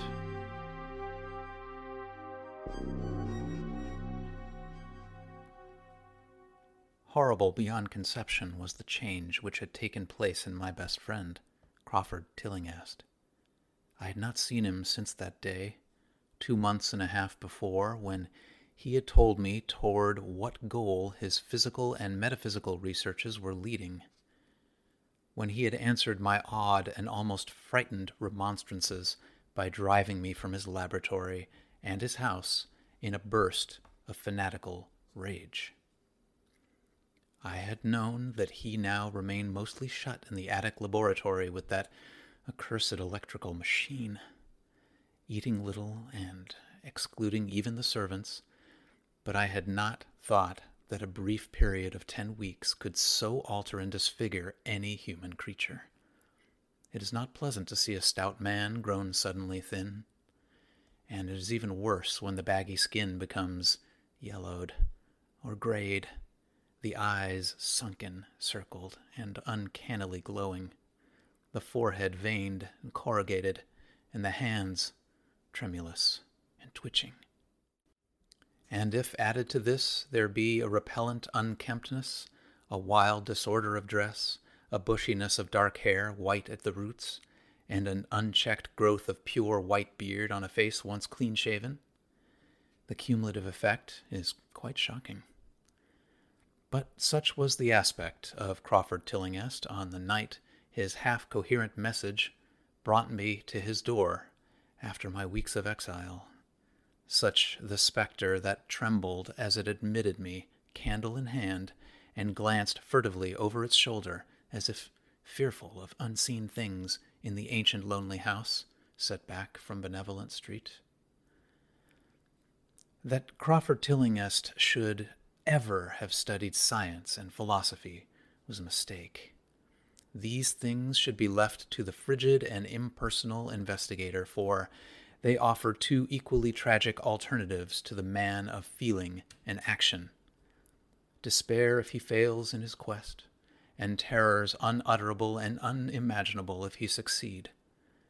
Tillinghast had once been the prey of failure, solitary and melancholy, but now I knew, with nauseating fears of my own, that he was the prey of success. I had indeed warned him 10 weeks before when he burst forth with his tale of what he felt himself about to discover. He had been flushed and excited then, talking in a high and unnatural, though always pedantic, voice. "What do we know," he had said, "of the world and the universe about us?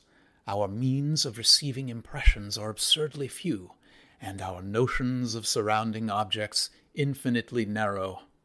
We see things only as we are constructed to see them, and can gain no idea of their absolute nature.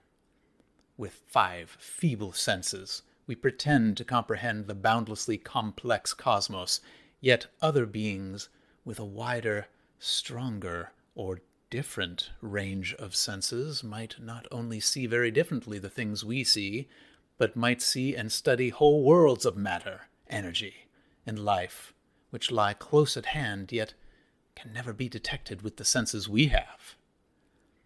I have always believed that such strange, inaccessible worlds exist at our very elbows, and now I believe I have found a way to break down the barriers. I am not joking. Within 24 hours, that machine near the table will generate waves acting on unrecognized sense organs that exist in us as atrophied or rudimentary vestiges. Those waves will open up to us many vistas unknown to man and several unknown to anything we consider organic life. We shall see that at which dogs howl in the dark, and that at which cats prick up their ears after midnight. We shall see these things, and other things, which no breathing creature has yet seen. We shall overleap time, space, and dimensions, and without bodily motion peer to the bottom of creation. When Tillinghast said these things, I remonstrated, for I knew him well enough to be frightened rather than amused. But he was a fanatic, and drove me from the house. Now, he was no less a fanatic, but his desire to speak had conquered his resentment, and he had written me imperatively in a hand I could scarcely recognize. As I entered the abode of the friend so suddenly metamorphosed into a shivering gargoyle, I became infected with the terror which seemed stalking in all the shadows. The words and beliefs expressed 10 weeks before seemed bodied forth in the darkness beyond the small circle of candlelight, and I sickened at the hollow, altered voice of my host. I wished the servants were about, and I did not like it when he said they had all left 3 days previously. It seems strange that old Gregory, at least, should desert his master without telling as tried a friend as I. It was he who had given me all the information I had of Tillinghast after I was repulsed in rage. Yet I soon subordinated all my fears to my growing curiosity and fascination. Just what Crawford Tillinghast now wished of me I could only guess, but that he had some stupendous secret or discovery to impart, I could not doubt. Before I had protested at his unnatural pryings into the unthinkable.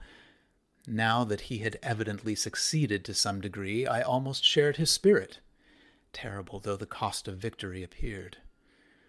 Up through the dark emptiness of the house, I followed the bobbing candle in hand of this shaking parody on man. The electricity seemed to be turned off, and when I asked, my guide said it was for a definite reason. It would be too much. I would not dare, he continued to mutter. I especially noted his new habit of muttering, for it was not like him to talk to himself. We entered the laboratory in the attic, and I observed